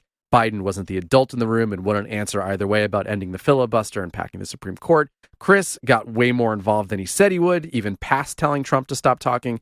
They were all of them all over the place. It was a supreme and massive, saddening and depressing loss for the country. And I hope the next one either doesn't happen or they can find a way to mute their microphones or like lower them when they shouldn't be talking, like at the Oscars. Yeah. That's my assessment. Yeah. We basically have this. We are down the middle and concise on this one, and we completely agree. Yeah. I have yet to find someone who doesn't. Yeah, I know. Someone was like, it was great. Yeah. You'd have to be an absolute masochistic, crazy idiot. Or Canadian. Right. But I was sort of thinking to myself, like, how would I have dealt with Trump if I were on that stage? Because it's not easy, mainly because Trump is constantly interrupting, and then he confuses his debate He's opponent. A bully. It's how he's won every debate, it's how he's gotten past every debate that he's ever been in. Yeah, I mean, bullies. It's a tricky thing to have to deal with, and I think Biden was sort of like, like we both went to summer camp, Jew camp. Yeah. Mm-hmm. Remember at summer camp, the lake was always like freezing. Always freezing. They kept it that way on purpose, yeah. I feel like. And when you jump in for like a minute, it would actually kind of take your breath away, and you couldn't breathe right. Yes. And I think that's a good analogy for what it's like to debate Trump. It's like jumping in an icy cold lake. Yeah, shout out to Cat Winnetou. Right, exactly. His demeanor is so shocking that it sort of throws everyone for a loop and actually almost paralyzes or stuns the opponent. Like they're stunned because no one's ever seen anything like that, and it's just so jarring. But I think from the perspective, or I should say, from my perspective, the best way to get under Trump's skin and to break him down a little bit is to embarrass him and to demean him and almost treat him like a child. Like when I'm talking to my wife and my daughter's interrupting us, I have to be like, sweetie, the adults are talking. If you need to get our attention, could you please say, excuse me? Yeah. I think I would have done a similar thing with Trump, as crazy as that sounds. Like I would start talking, and every time he interrupted me, I'd be like, Donald, didn't mommy ever teach you that when two adults are talking, you have to say, excuse me, when you want to say something of your own? That'd be so great. Like that would be a great tactic to take, because it would demean him and embarrass him, and he'd probably shut the F up. I think either that or his head would explode. Right, exactly. Love to see it. And I keep doing it over and over. I'd be like, honey, I already warned you about this. The adults are talking now. You'll have your time in a second when they point to you. Just treat him like a little child. Yeah. But anyway, we don't really want to go into the substantive things that were discussed at the debate because, honestly, there really wasn't much of anything. So you can Google that if you want to. Have fun with that. If you've been watching the news today, the media is going nuts over the fact that Trump didn't denounce this group, the Proud Boys. Yeah, they tried to walk it back today. Right. Which the Proud Boys, I guess, are an alt-right white supremacist group. And just a quick sidebar here, Jay. Do you mind if I go on a little sidebar? Sidebar away. Okay. This whole Proud Boys versus Antifa thing, what is this West Side story? It's Color War, Riz. I didn't tell you. What is it like? Is this like the Sharks and the Jets? Are we going to start like doing choreographed like routines in Portland, like dances? Like, what the hell are you people doing? Yeah. What is wrong with you? You have nothing better to do? I've never made a sign. Have you ever made a sign, Jay? Maybe for when I went to go to wrestling, I might have made a sign. I have never sat down at my kitchen table with a piece of cardboard and wrote out my feelings. Like, I hate Trump. Then stapled that piece of cardboard to a stick, took the stick in my car, drove it down to a city center somewhere, then got, on a weekday, on a work day, got out of the car, and then marched around for 6 hours expressing the sentiments that are already on the sign. I have never done that, and I will never do that. I don't know anyone who's done that, and I'm really upset that people do this. Yes, okay, I'm with you. I mean, have you ever known anyone? We know a lot of liberals, you and I. We live in California. Do you know anyone who engages, who like belongs to these militia groups? Not a single one. Get together on the weekends, and they're like, wearing their stupid gas mask. No, the groups I know about, they go and they talk about, we talk about Ronald Reagan for like 5 hours a weekend. Exactly. Like, that's about it. And I know this is down the middle and we're supposed to be sensitive to all people's perspectives here. No, I But think honestly, we're good here. we could lose this I think group. we're all right. And again, I don't want to talk about, I'm not talking about the sort of yearly activists who go to like the March for Life or go to the different. Women's March or the Million Man March or whatever march you do. I'm talking about the everyday activists who are like putting on their gas masks every day and starting fires and doing all they this got shields and batons. and, where do you get this stuff? What apparently are you doing? a U-Haul truck. It's insane. And they're doing it on the weekend. You have nothing better to do on the weekend. Put a game on. Get a beer. Smoke a joint. Get laid. Find a hobby. Do anything else. And that's why I find it bizarre that we have to have this conversation about Antifa and the Proud Boys. And as we've talked about before, these are such small little groups in a country of 350 we say it all the million time. freaking people. That's right. And they take up so much oxygen. I know, it was all today. Right. And if I were Joe Biden, I would just say, like, they are always like, will you denounce Antifa? I would be like, you know what? This is America. You're freedom of assembly, freedom of protest. Stop lighting stuff on fire. Right. Stop lighting stuff on fire. And also get a life, all these people. Would he lose? He would win walking away if he said when that. When you lose any votes, Riz, it's 40 people in a basement. And these people don't vote. Most of them, they're not even registered to vote. A lot of them have criminal records, we found out. True. So they can't even vote, even if they were registered. Yeah, no, it's insane. What are you thinking? Let's just get it all out on the table. I love it. Let's just say, you know what? These people need to sit down on the weekend and leave the to me, okay? Just all I need you guys to do is vote for me. I have this. I don't need you guys to go down to downtown LA with your signs talking about how crazy things are. Like, get a life. Stop this whole thing. I'm upset now. We got to move on. Okay. All right. So, in closing this segment, I want to make a quick point about how other countries see that sorry display of American politics that we saw last night. Oh, boy. So BBC News had a piece today outlining what other countries around the world thought about the debate. The UK Times wrote, the clearest loser from the first presidential debate between Trump and Biden was America. The UK Guardian wrote, the rest of the world and future historians will presumably look at what happened last night and weep. The French newspaper Liberation wrote, chaotic, childish, and grueling. A German paper, when you're getting that from the French, it's a problem. Exactly. A German paper that I can't pronounce the name of wrote, a TV duel like a car accident. Oh, I like that one.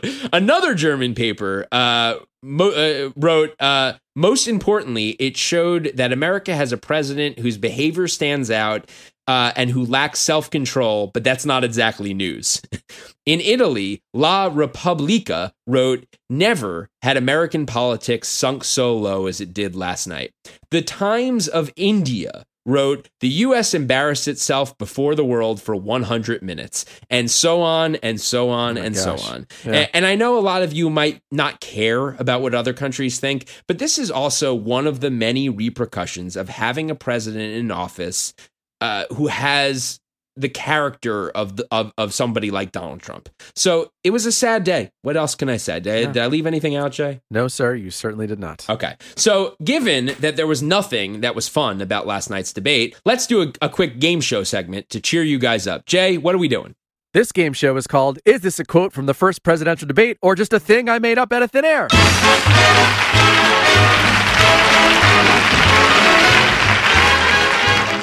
All right, let's go. I'm pumped. I'm ready. I got my thinking cap on. Let's do this. All right, you were really good last time, so I'm going to try and fool you. You ready? I was born ready, Jay. All right.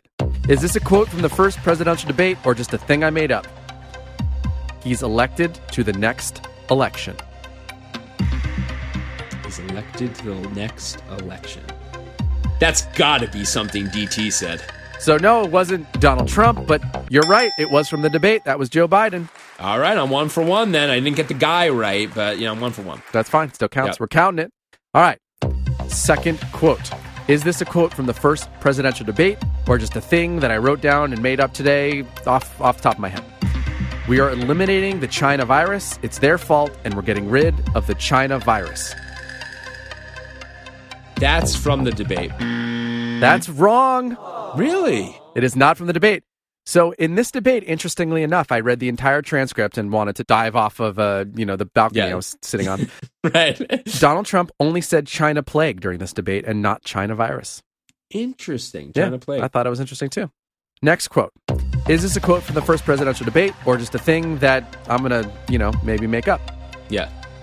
I'm here standing facing you, old buddy. You made that up. Incorrect. That is Joe Biden. Wow. Well, that's I told you I made him harder. I'm what am I? 1 correct, 2 wrong? Yeah. Yep. Yeah. 1 and 2. Okay, let's go. All right. Number 4. We got 5 and a bonus. Okay. Is this a quote from the first presidential debate or a thing I wrote down 5 seconds ago? No, your son is the one with the problem. That is from the debate. Incorrect. No one said that. Yep. Got very close to it, though. So this goes to show how this goes to show how much attention I was paying to the. I literally couldn't even. I can't believe people made it through that whole thing. I know, it is extraordinary. All right, 5th and final, and then we got a bonus. Okay. All right, so here's the last quote. Is this a quote from the first presidential debate or a thing I wrote down earlier today? Well, you're certainly going to socialist. That's from the debate. That's right. Tell him what he's won. That is from the debate. Good job. We got a bonus for you. Okay. Is this a quote from the first presidential debate or just a thing that I made up today that, everyone's thinking? Okay. This is not going to end well. That is definitely from the debate. Donald Trump saying what all of us are thinking. Yeah. Good job, Riz. Did a great job. Those were not easy. That was fantastic. So I didn't win, though, did I? You know what? It doesn't really matter because we are all losers. We are all losers in this one. You took the words right out of my mouth. And all right, guys, home stretch here. It's time for the topic of the day. It's the topic of the day. Topic of the day. It's the topic of the day. Topic of the day. All right, the topic of the day today is mail-in voting and voter fraud. But to give a little context first on why this is the topic of the day, we're going to inject one of our most popular segments into our topic of the day segment, sort of a bonus segment, Jay. I love it. A segment within a segment. Segment within a segment. This is Bonehead of the Week.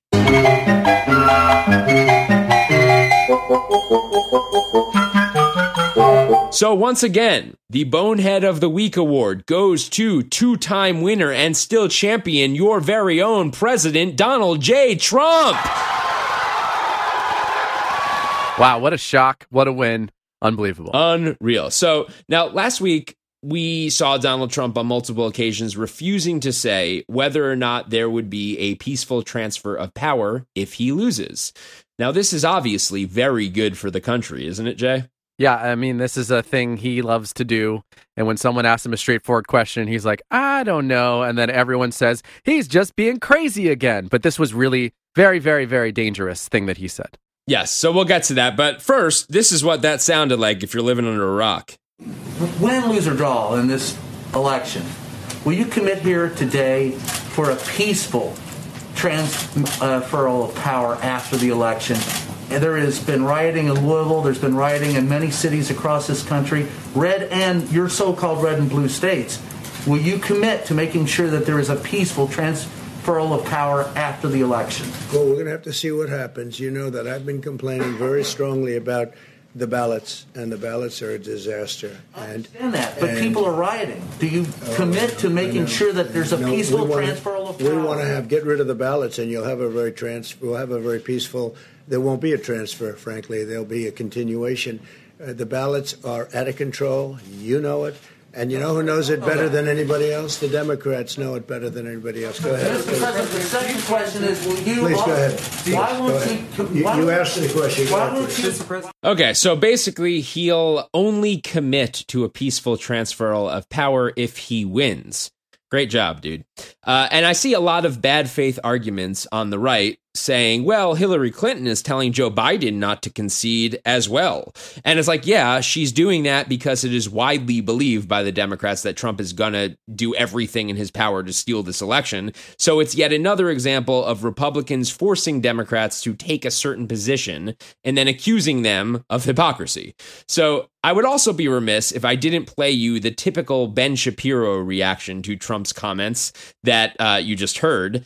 Mind you, this is the intellectual conservative, and that sounded like this. Now, again, did Trump say a dumb, bad thing here? Yes. Again, no president should say anything other than, of course, if I lose the election and it's legitimately held, then I will peacefully transfer power.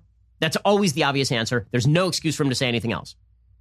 Also, he says dumb crap all the time, and no one should take this seriously because it's not serious. It is not a serious thing. This is not a serious answer from a particularly serious person. End of story. Okay, so I know we've been bringing that talking point back for several episodes now because this seems to be the sort of intellectual conservative view on this, because I think they can't come right out and be like, I unendorse Donald Trump and I'm not going to vote for him. It sounds like he's talking about like Steve Martin or something. I mean, not a very serious guy. You're talking about the freaking president. Right, of course. But this is their way out. It's sort of like, well, we don't take him seriously. We like that he moved the embassy, Jay. We like that part. So it doesn't matter what he says. So he could get up, he could literally get to the podium and be like, you know what? Because I felt like I was going to lose, I'm going to direct my military to bomb both California and New York and see how that goes. Then I'll never lose. And, you know, there could be like military getting ready to go on that operation for Trump. And guys like Ben Shapiro, the supposed intelligent conservative commentators, would be still saying, well, come on, he can't take him seriously. I just find it really funny that this is the excuse. I mean, there have to be conversations that we're not privy to somewhere where someone decided we can't go over this line. Because, you hear from Ben Shapiro, and we talked about it earlier. He's said negative things about Trump's performance in the debate. So we know he's capable of it. We knew this happened during the first election. What is he doing in thinking that these are just normal things to say for a president? I think it's just it's not just him. It's a lot of these sort of, again, intellectual conservative commentators, not the Hannitys of the world who are like the best thing ever. They just back it, yeah. Right. The intellectual ones, I think it's their way out to be like, well, we don't take him seriously. It's a very interesting thing, and it should be studied for many years to come. But with that said, Trump has been beating this drum for a long time now. That there's going to be massive voter fraud in this upcoming election. It is worth noting that Trump said the same thing in 2016 when we weren't talking about mail-in voting. And he said it about in-person voting at that point, how there was going to be all this fraud going on in the country, blah, blah, blah. He even called the whole election rigged, if you remember. He also claimed that he actually won California after the election and that there were millions of illegal votes cast. Of course, he did this without any evidence, as usual, and the Republicans had to quickly justify his comments. So they put together a commission headed by Kansas Secretary of State Chris Kobach to get to the bottom of all of this. The commission was then quietly disbanded less than a year into his first term.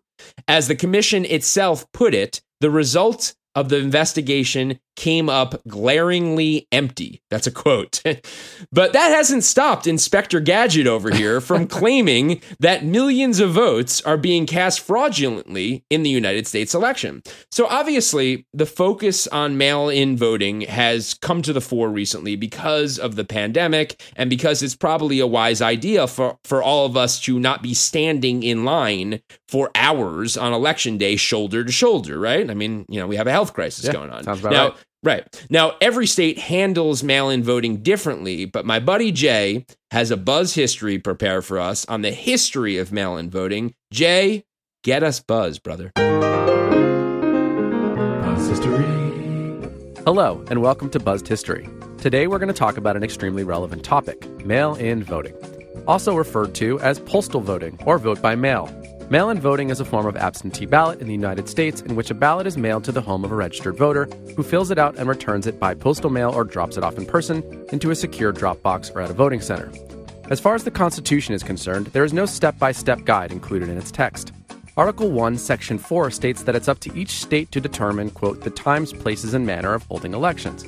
The Founding Fathers all voted by voice, in public, which stopped at the early 19th century. While the number of people eligible to vote in that era was low and primarily composed of landowning white males, turnout stuck at around 85%. The first paper ballots appeared in the early 19th century and were originally just blank pieces of paper. By the mid-1800s, the pendulum swung in the opposite direction. Political parties themselves printed tickets with the names of every candidate pre-filled along party lines. It wasn't until 1888 that New York State and Massachusetts adopted pre-printed ballots with the names of all the candidates. However, absentee voting was in full swing by then. The first widespread instance of absentee voting in the United States occurred during the Civil War. In 1864, outside of the White House, President Abraham Lincoln spoke the words, "We cannot have free government without elections, and if the rebellion could force us to forego or postpone a national election, it might fairly claim to have already conquered and ruined us." Due to the number of Union soldiers who couldn't vote, the president encouraged states to permit them to cast their ballots from the field. The precedent for this was set in the War of 1812, where Pennsylvania and New Jersey in 1815 granted absentee balloting for the military. In the 1864 presidential election between Lincoln and George McClellan, 19 Union states changed their laws to allow soldiers to vote absentee. Some states permitted soldiers to name a proxy to vote for them back at home, while others created polling sites in the soldiers' camps. Somewhere around 150,000 out of 1 million soldiers voted in the election, and President Lincoln carried a massive 78% of the military vote. By the late 1800s, several states extended the offer of absentee voting to civilians with an accepted excuse, such as distance or illness. With the passage of the 15th Amendment in 1870 and the 19th Amendment in 1920, the country saw an expansion in the number of eligible voters. But it wasn't until World War II that absentee voting would be propelled back into the national spotlight. With both FDR and Harry Truman encouraging military voting, coupled with the Soldier Voting Act of 1942, which officially permitted all members of the military overseas to send their ballots from abroad, over 3.2 million absentee ballots were cast during the war. The act was amended in 1944 and expired at the war's end. The next few decades saw legislation changes in order to make voting easier for servicemen and women and their families, including the Federal Voting Assistance Act of 1955, the Uniformed and Overseas Citizens Absentee Voting Act in 1986, and the Military and Overseas Voter Empowerment, or MOVE Act, signed by President Obama in 2009. While most historians cite California as the first state to offer no-excuse absentee voting in the late 1970s, Michael Hanmer, research director of the Center for Democracy and Civic Engagement at the University of Maryland, says it was actually Washington State that made the switch in 1974. In 1996, astronaut John Blaha was not able to vote in the November 1996 election due to his mission beginning before ballots were finalized and lasting beyond Election Day. As a result, in 1997, Texas amended its election statutes to allow voting from outer space. In 1998, voters in Oregon passed an initiative requiring that all elections be conducted by mail, reducing staff requirements, saving money, and increasing voter turnout. In 2011, the Washington State Legislature passed a law requiring all counties to conduct vote-by-mail elections. In 2013, Colorado did the same, followed by Utah in 2014, California in 2016, and as of July 2020, 5 states, Colorado, Hawaii, Oregon, Utah, and Washington, hold elections almost entirely by mail, and postal voting is an option in 33 states and the District of Columbia. Other states allow postal voting in certain circumstances, although some of those restrictions are being relaxed due to COVID-19. Each of these states has found that this shift has significantly increased voter turnout. Now, you might be wondering, especially considering the upcoming election, doesn't mail-in voting carry with it a greater risk of fraud? Well, believe it or not, there are relatively few known instances of mail-in voter fraud, with one database finding 491 cases of absentee ballot fraud from 2000 to 2012, a period in which billions of votes were cast. Election offices rejected 67,000 ballots in the 2018 election and 92,000 in the 2016 election because mismatched signatures led officials to believe postal ballots had been forged. Doing a deeper dive into 2016, 318,728 ballots, which amounts to 1% of those submitted, were rejected. Some of these reasons were the as-mentioned non-matching signature, 23.1% of ballots missed the deadline, 20% had no signature at all, 3% had no witness signature, 1.5% for the voter being deceased, 1.3% for the voter also having voted in person, and 1.1% for being a ballot by a first-time voter without proper identification. From 2003 to 2018, 15 local elections results were thrown out in tight elections based in part on absentee voting fraud. However, Richard Hansen, a professor at the UC Irvine School of Law, maintains that, quote, problems are extremely rare in the 5 states that rely primarily on vote by mail. Earlier this month, the Homeland Security Department issued an intelligence bulletin asserting that Russia is likely to continue amplifying criticisms of vote by mail and shifting voting processes amidst the COVID-19 pandemic to undermine public trust in the electoral process. Unfortunately, mail-in voting takes several days to deliver and count ballots. This tosses out the traditional election night news coverage in which the results are delivered within hours after the polls close, not like we were getting at this time anyway. And this has been another Buzzed History. Buzzed History. Wow, Jay, I think that actually was my favorite Buzz History you ever did. I really learned a lot. Thanks. I appreciate that. Yeah, absolutely. So there's a lot of information in there. You guys should actually go back and listen to it again, because what we really did learn is that number one, there is a precedence for all of this. That's right. It's not something new like Trump is trying to make it seem, this mail-in voting. And number two, there's been very few instances of fraud or even mistakes happening. Yeah. So, surprise for you guys, we are bringing back our editor-in-chief, Clay Cogman, to discuss his thoughts and research he's personally done on voter fraud and mail-in voting. We wanted to get someone with legal expertise and his opinion on this. So, Clay, welcome back to the show, man. Hey, it's good to be back with you guys. You always mention my legal expertise, but I'm not sure that has anything to do with this. I'm just really good at If Googling. someone tells me they're a lawyer, I listen to them more intently. So it's good that we're doing that. Yeah, it is. It is good. Oh, yeah, my goodness. Yeah. Okay, well then cut the pushback from the whole thing. Okay. Yeah, because I want to run with this. Yeah. I want to run with this. You know? So let's talk a little bit about this whole thing. I know you've done a lot of research into this matter. I remember just a few weeks ago, you sort of texted me and you were like, "You guys got to talk about this issue because there's really no there."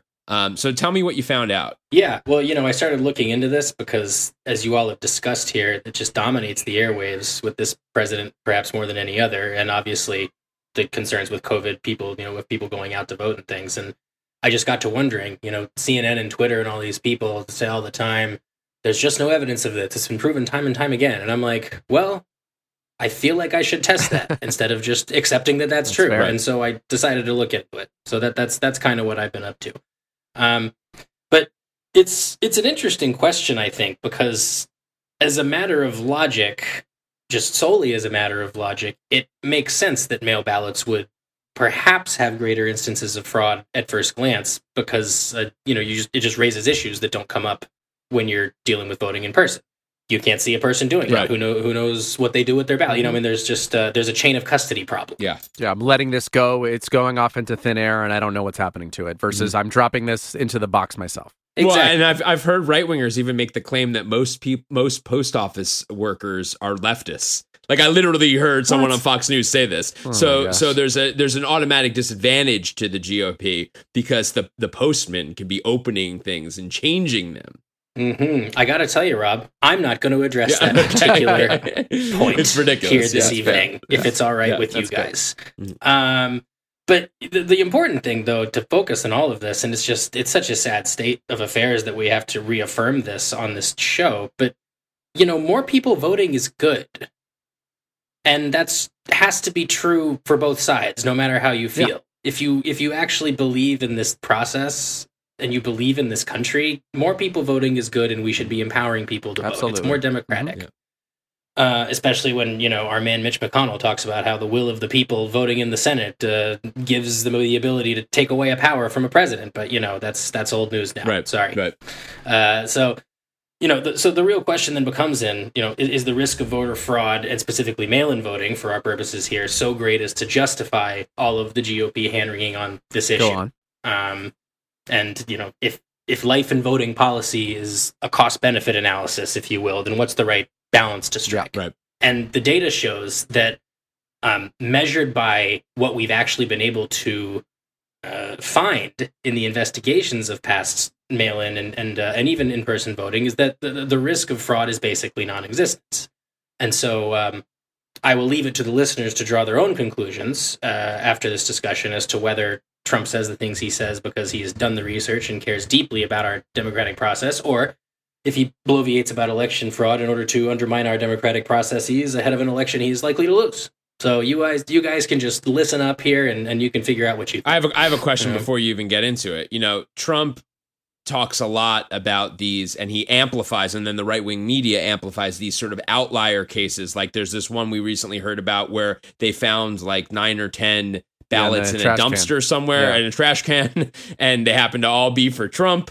But I think the conclusion that you are drawing is that in a country of 350 million people with millions of votes being casted in every state, this is still, those outlier situations are very, very, very uncommon, correct? Yeah, I'd say I'm going to make 2 broad points in all of this. I'd say one, combining before you even do that, I think it's important to cast this in a light. There's a comparison with in-person voting. So I'm sure that in-person voter fraud happens as well in circumstances, right? And if in-person voter fraud happens in circumstances and mail-in voter fraud happens in circumstances, then this is going to happen no matter what, is my point. Right. And on that topic, Jay, I mean, what Trump was claiming in 2016, before he ever even knew what the words mail-in voting meant, what he was claiming was that illegal people who weren't citizens were voting, because a lot of these states, and a lot of people don't even realize this. I realized that my wife didn't even know this until recently when I told her that a lot of states don't have voter ID laws. I'm actually on the fence about the voter ID thing, and we could talk about that a little bit. But in California, they do check. They have a way of checking. You have to give them your address, but you don't have to show an ID. So that opens up a lot of conspiracies that there's, in a state like California where there are a ton of undocumented workers, the idea that they're going in droves to the polls and voting when they're not even citizens of America. And what this commission that put together found, that Trump put together, found was that wasn't happening. Like the migrant workers, the Hispanic workers, they aren't voting in mass numbers. There's literally a handful of cases that they found over the last decade or something. Yeah. Okay. So But anyway, I'm going to talk a little bit about all of those things you just mentioned, Rob. Only a little bit. Okay. But there's got some stuff for you. Let's do it. Got some stuff for you on that. But yeah, the 2 broad points I would take from this discussion are, one, that if you look at the data and you look at all the studies, and there are many, yes, it's very, very, very low instances, both in terms of in-person, impersonation fraud and mail-in fraud. And the second point I would say is that even if you were to push back on some of this data and say, well, that's still only the people that they caught, there's got to be people that they didn't catch. Yes, that is true. But A, this is the best data we have to go off of, and it's robust, and so we should heed its lessons. And secondly, as we'll get into some specifics here, these numbers are so statistically insignificant that even if you multiplied them by a very high factor, you'd still be at a minuscule number that wouldn't justify forcing people to go out in the situation right now where they're going to possibly contract COVID. And I'm assuming, although I don't have the data on this, that a lot of states are having reduced in-person polling places because the state budgets are so screwed. I'm sure that's true. So hit us with some numbers, Clay. Let's hear what you got. Okay, let's roll. So there's a lot of data here. That's the important thing. There's so much data out there on this, and this comes from think tanks, from academics, from state governments, and from the federal government. They've all crawled inside this question pretty much over the last 20 years, and as technology's gotten better and data sharing and methodology have become more sophisticated, it's just improving all the time. What really kicked this off actually was the disputed election in 2000, Bush v. Gore, that got Congress focused on the potential for chicanery in elections, and actually the Bush-run DOJ made investigating and prosecuting voter fraud in the 2002 and 2004 elections a high priority. They organized a special unit focused solely on voter fraud, and they ended up convicting 24 people in that span, which represented 0.000013% of all ballots cast in those elections. Wow. That is a good precursor for some of what we're about to hear on the rest of this. So we could sit here all night and everyone would be irritated and bored going through a number of different studies. And so I'm actually just going to focus on some of the governmental studies and think tank studies that emanate from the political right, only because the right is the one sort of making the big deal out of this right now. Yeah. As we talked about, this should be a nonpartisan issue, but unfortunately it's not. But if you look at, just briefly, if you look at the homepage of the Brennan Center for Justice at NYU Law School, they put out a memo in 2018 compiling something like 18 different books, reports, and studies produced over the last 10 years, looking at all kinds of scenarios, particular states, nationwide numbers, groups of states. Those studies I'm talking about now were focused more on impersonation fraud as opposed to mail-in fraud. But on the low end, several of these studies found 0 instances of fraud in the data sets they looked at. And one of the, perhaps the gold standard, the Brennan Center's report entitled The Truth About Voter Fraud, looked very closely at 3 states, Missouri, Wisconsin, and New Jersey, because in the elections that they looked at, local politicians were harping on voter fraud issues particularly.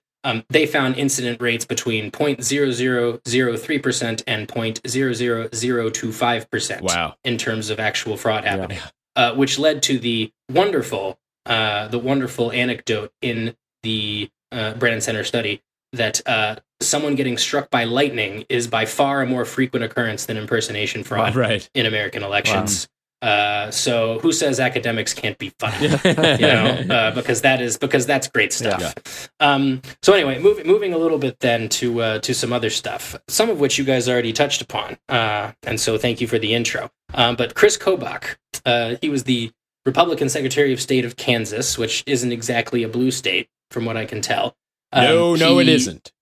He campaigned hard and went hard in the press, arguing to state lawmakers that his office needed a special power to prosecute voter fraud. And he even said at the time, I know personally, right now as I stand here, of over 100 cases of fraud that happened in this state in recent years. He parlayed that, as you mentioned, Rob, into a larger assignment from the GOP. We know that Trump always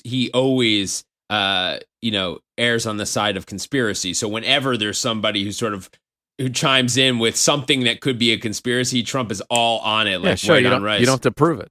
Yeah, exactly. Gets the man's attention. Gets his attention. Gets the man's attention. Continue. For Sorry sure. for interrupting. Oh, of course. No, it's your show. It's true. You do what you got to do. So after being granted these special powers he sought, he, as the Secretary of State of Kansas, has brought 6 cases.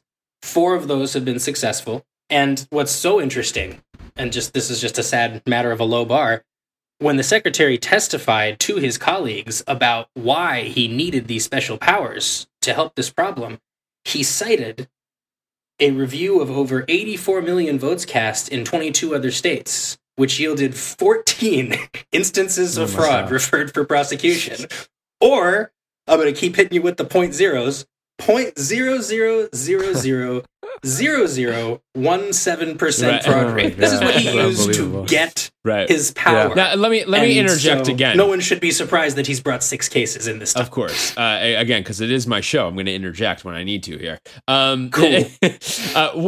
One of the things I've made this case since episode 1 of this podcast. The Republicans are just better at politics than the Democrats. They are tougher. They come up with angles. That's a fact check, true, Rob. Yes, that the Democrats couldn't come up with. Do you sort of, and it's been the Republicans for years who have been beating this drum of voter fraud. And what I found interesting in Jay's Buzz history was the fact that the Russians have picked up on this. We know this. We have actual intelligence now that is telling us that the Russians take issues like this that they know are divisive, and they amplify them to divide our electorate further. So do you think that this is all just a very sort of savvy political move on behalf of the right? I'd say, sure, we can call it savvy, but I think what it really is just they have taken a cold, hard look at the system as currently constructed and realized that as demographics change, they've just got to pull out every stop to keep a hold of the power that they have. And if that means undermining elections, if it means voter suppression, and I know I'm not here to talk about a certain Supreme Court case from 2013 that speaks to this issue, but I would just say Shelby County. We can point people in that direction. Sure.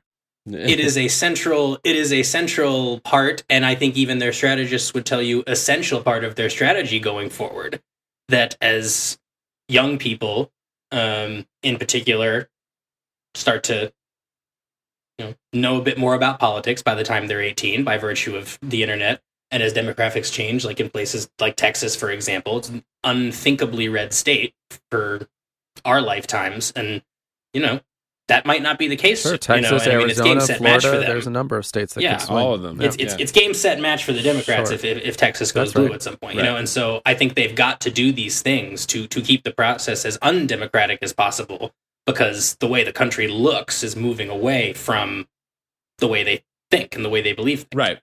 Now, I want to bring up one thing, and I had said this. I'd been pretty vocal about this on social media, and a lot of people disagreed with me. But I'm not a paid Democratic strategist or anything.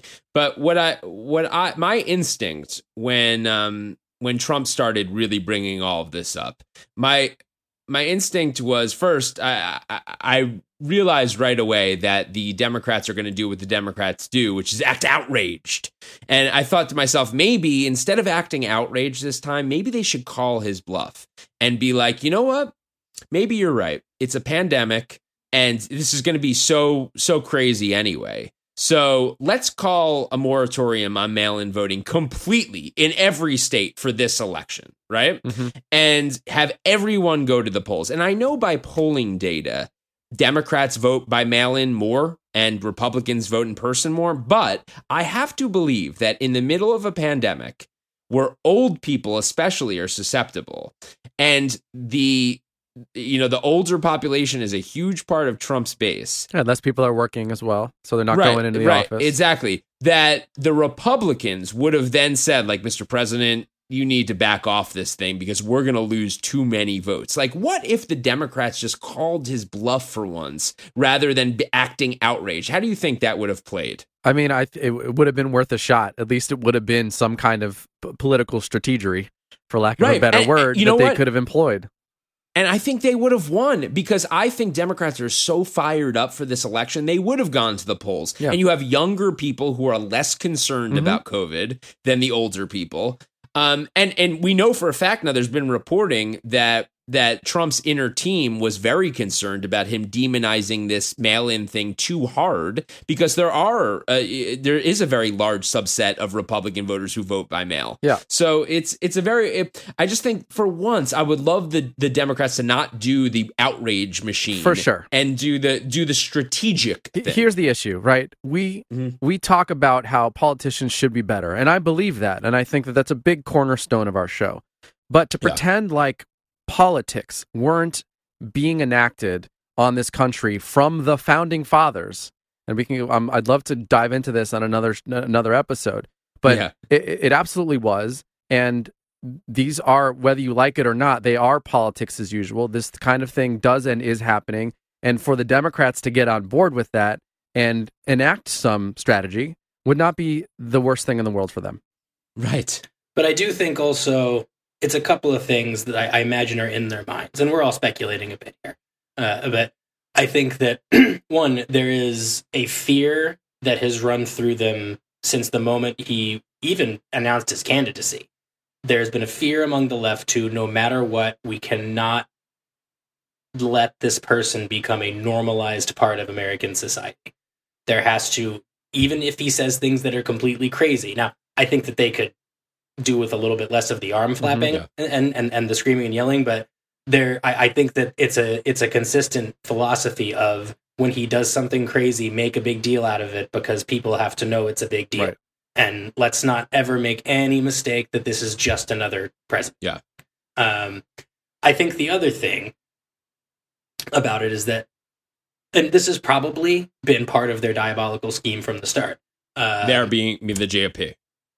The GOP. That from the outset, Trump has encouraged his supporters and his people to not take it all that seriously.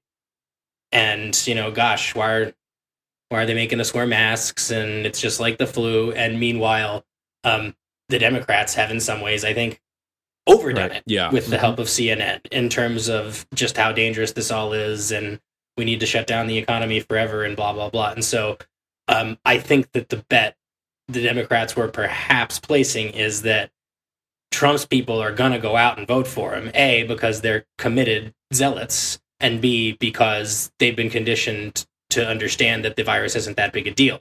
Whereas there's going to be more people who would tend to vote Democrat who are going to say, well, look, I've been watching the news. This thing's going to kill me if I step outside my door. Right. I'm not going to get out there. And that probably, as you said, Rob, the Democrats are fired up. That point I just made probably only applies to sort of the undecided swing voters. Yeah. Probably. Yeah. But, those votes matter. Those are the tough ones to get. Cool. So I think what we have concluded on this segment is that you guys don't have to worry about voter fraud. The voting system in America is very, very safe. It's safer, from what I've heard, from what I've researched, than in most other countries. We have a very secure system.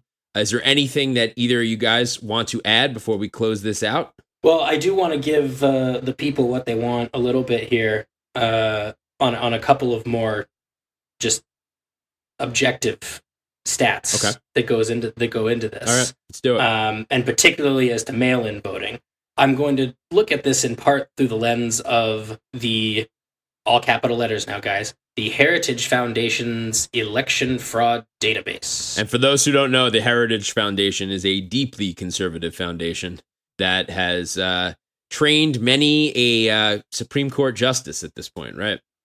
Yeah, it's been it's a think tank that's been around for I think 47 years, something like that. And they are often what is cited by people with microphones in their faces on the right talking about voter fraud for, well, look, this is a real problem. Check out the database that the Heritage Foundation has compiled. So the data is heavier in the last 20 years, but if you go look at the database itself, the first instance of voter fraud, as in earliest in time that they have, is from 1982. But whichever year you use, whether it's 82 or 2000, they have compiled roughly 1,300 instances of voter fraud.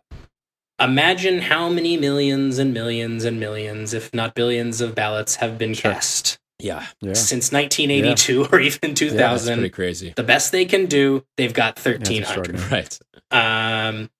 The 2016 presidential election in particular, they've got data on the 5 vote by mail states currently. Utah, Washington, Hawaii, Colorado, and Oregon.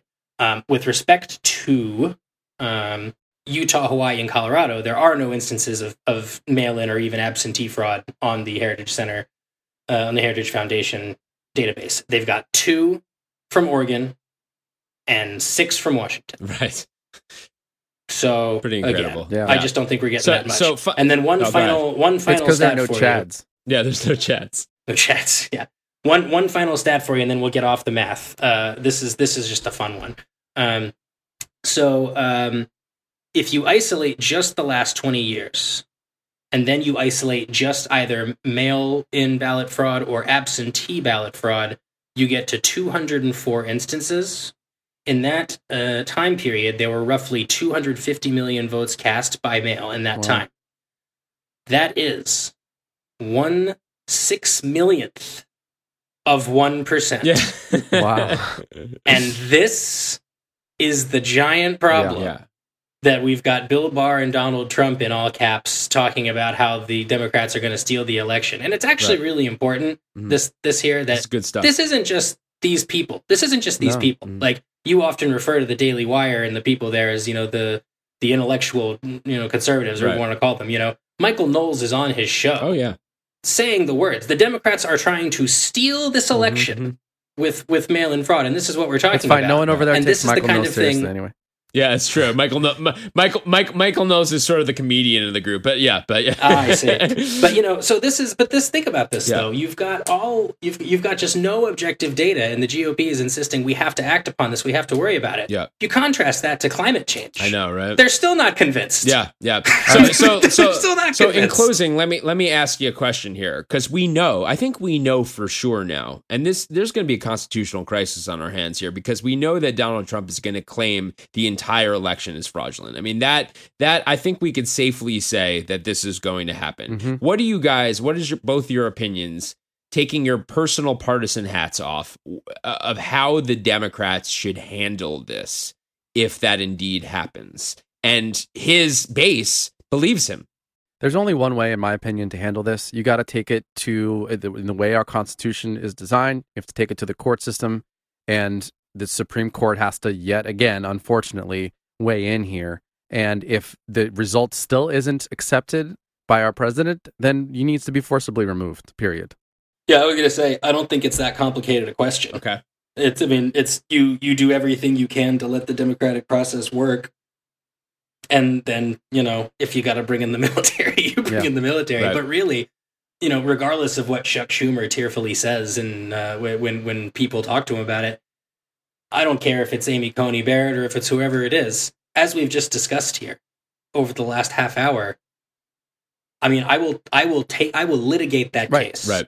If the case that Donald Trump is going to try to bring is that it is so obvious that this was a fraudulent election, and it's all fraud and it's not legitimate and blah blah blah. Like, he'll have evidence or not. Yeah, I will litigate that case, and thankfully, it won't be me litigating that case. It'll be the Elias character who does so much legal work in this space for the Democrats. And he's going to win it. Yeah. So okay. So you're not that worried. I'm not about that it. worried. Okay. All right. Good.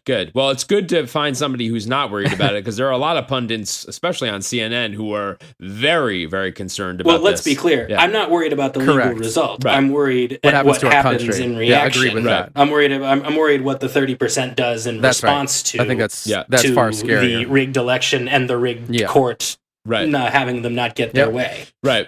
And for the record, because we mentioned Bill Maher on this show earlier, Bill is one of the few political pundits who have been saying this since Trump was elected. Yeah, he has been saying this guy ain't gonna leave. Yeah. And maybe we'll all be surprised, but I have my doubts just from the rhetoric that's coming from his mouth at this point. So anyway, Clay, thank you for coming on and helping us with this with this segment here.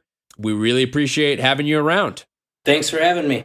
Yep. It's been great. And this info is undeniable, and I think our listeners needed to hear it. And so now they can feel a little bit more confident, at least about our process. So appreciate you coming on. And yeah, what else we got, Riz? Anything else? That is all we have for you. We went through a lot on this episode. I am exhausted. So am I. Yeah, I'm emotionally exhausted. Yeah, if I wasn't already from last night, now I am from this episode. I need a hug. I'll give you a hug. It's COVID. You can't. I'll give you a you virtual can't give me a hug. high five. Virtual hug? Yeah, all right, virtual hug. Virtual hug. All right. And then I'm going to go, hopefully, outside this recording space and find my wife, who will give me a real hug. That's lovely. Yeah, it is. It's very sweet. Anyway, we are glad you guys joined us for episode 18. We are getting up there in episodes. Not going to stop counting, though. Yeah, I said it last week, and I will say it again. Don't do anything crazy, America. We want to have a slow week. We want to give you a 20-minute episode next week. Just calm the hell Everyone down. Calm down. And stop taking signs to random places and don't yelling even draw your the feelings. Signs. Don't at even the draw world. the signs. Right. Yeah, signs are stupid. No one cares about # signs are stupid. Yeah, exactly. Anything else to add, Jay? That's all I got. We'll let our announcer do the rest. All right. See you guys. Good night. Bye. This has been another episode of Down the Middle, the fastest growing moderate political podcast in the nation. Go to downthemiddlepod.com to find out more info and contact us. If you send us questions, we'll answer them on air. Follow us on social media at Down the Middle Podcast on Instagram, at Down the Middle PC on Twitter, and at Down the Middle Pod on Facebook. And don't forget to rate, review, and subscribe on Apple Podcasts, Spotify, or wherever you are listening. 5 stars, people. 5 stars. All right. Good night for now.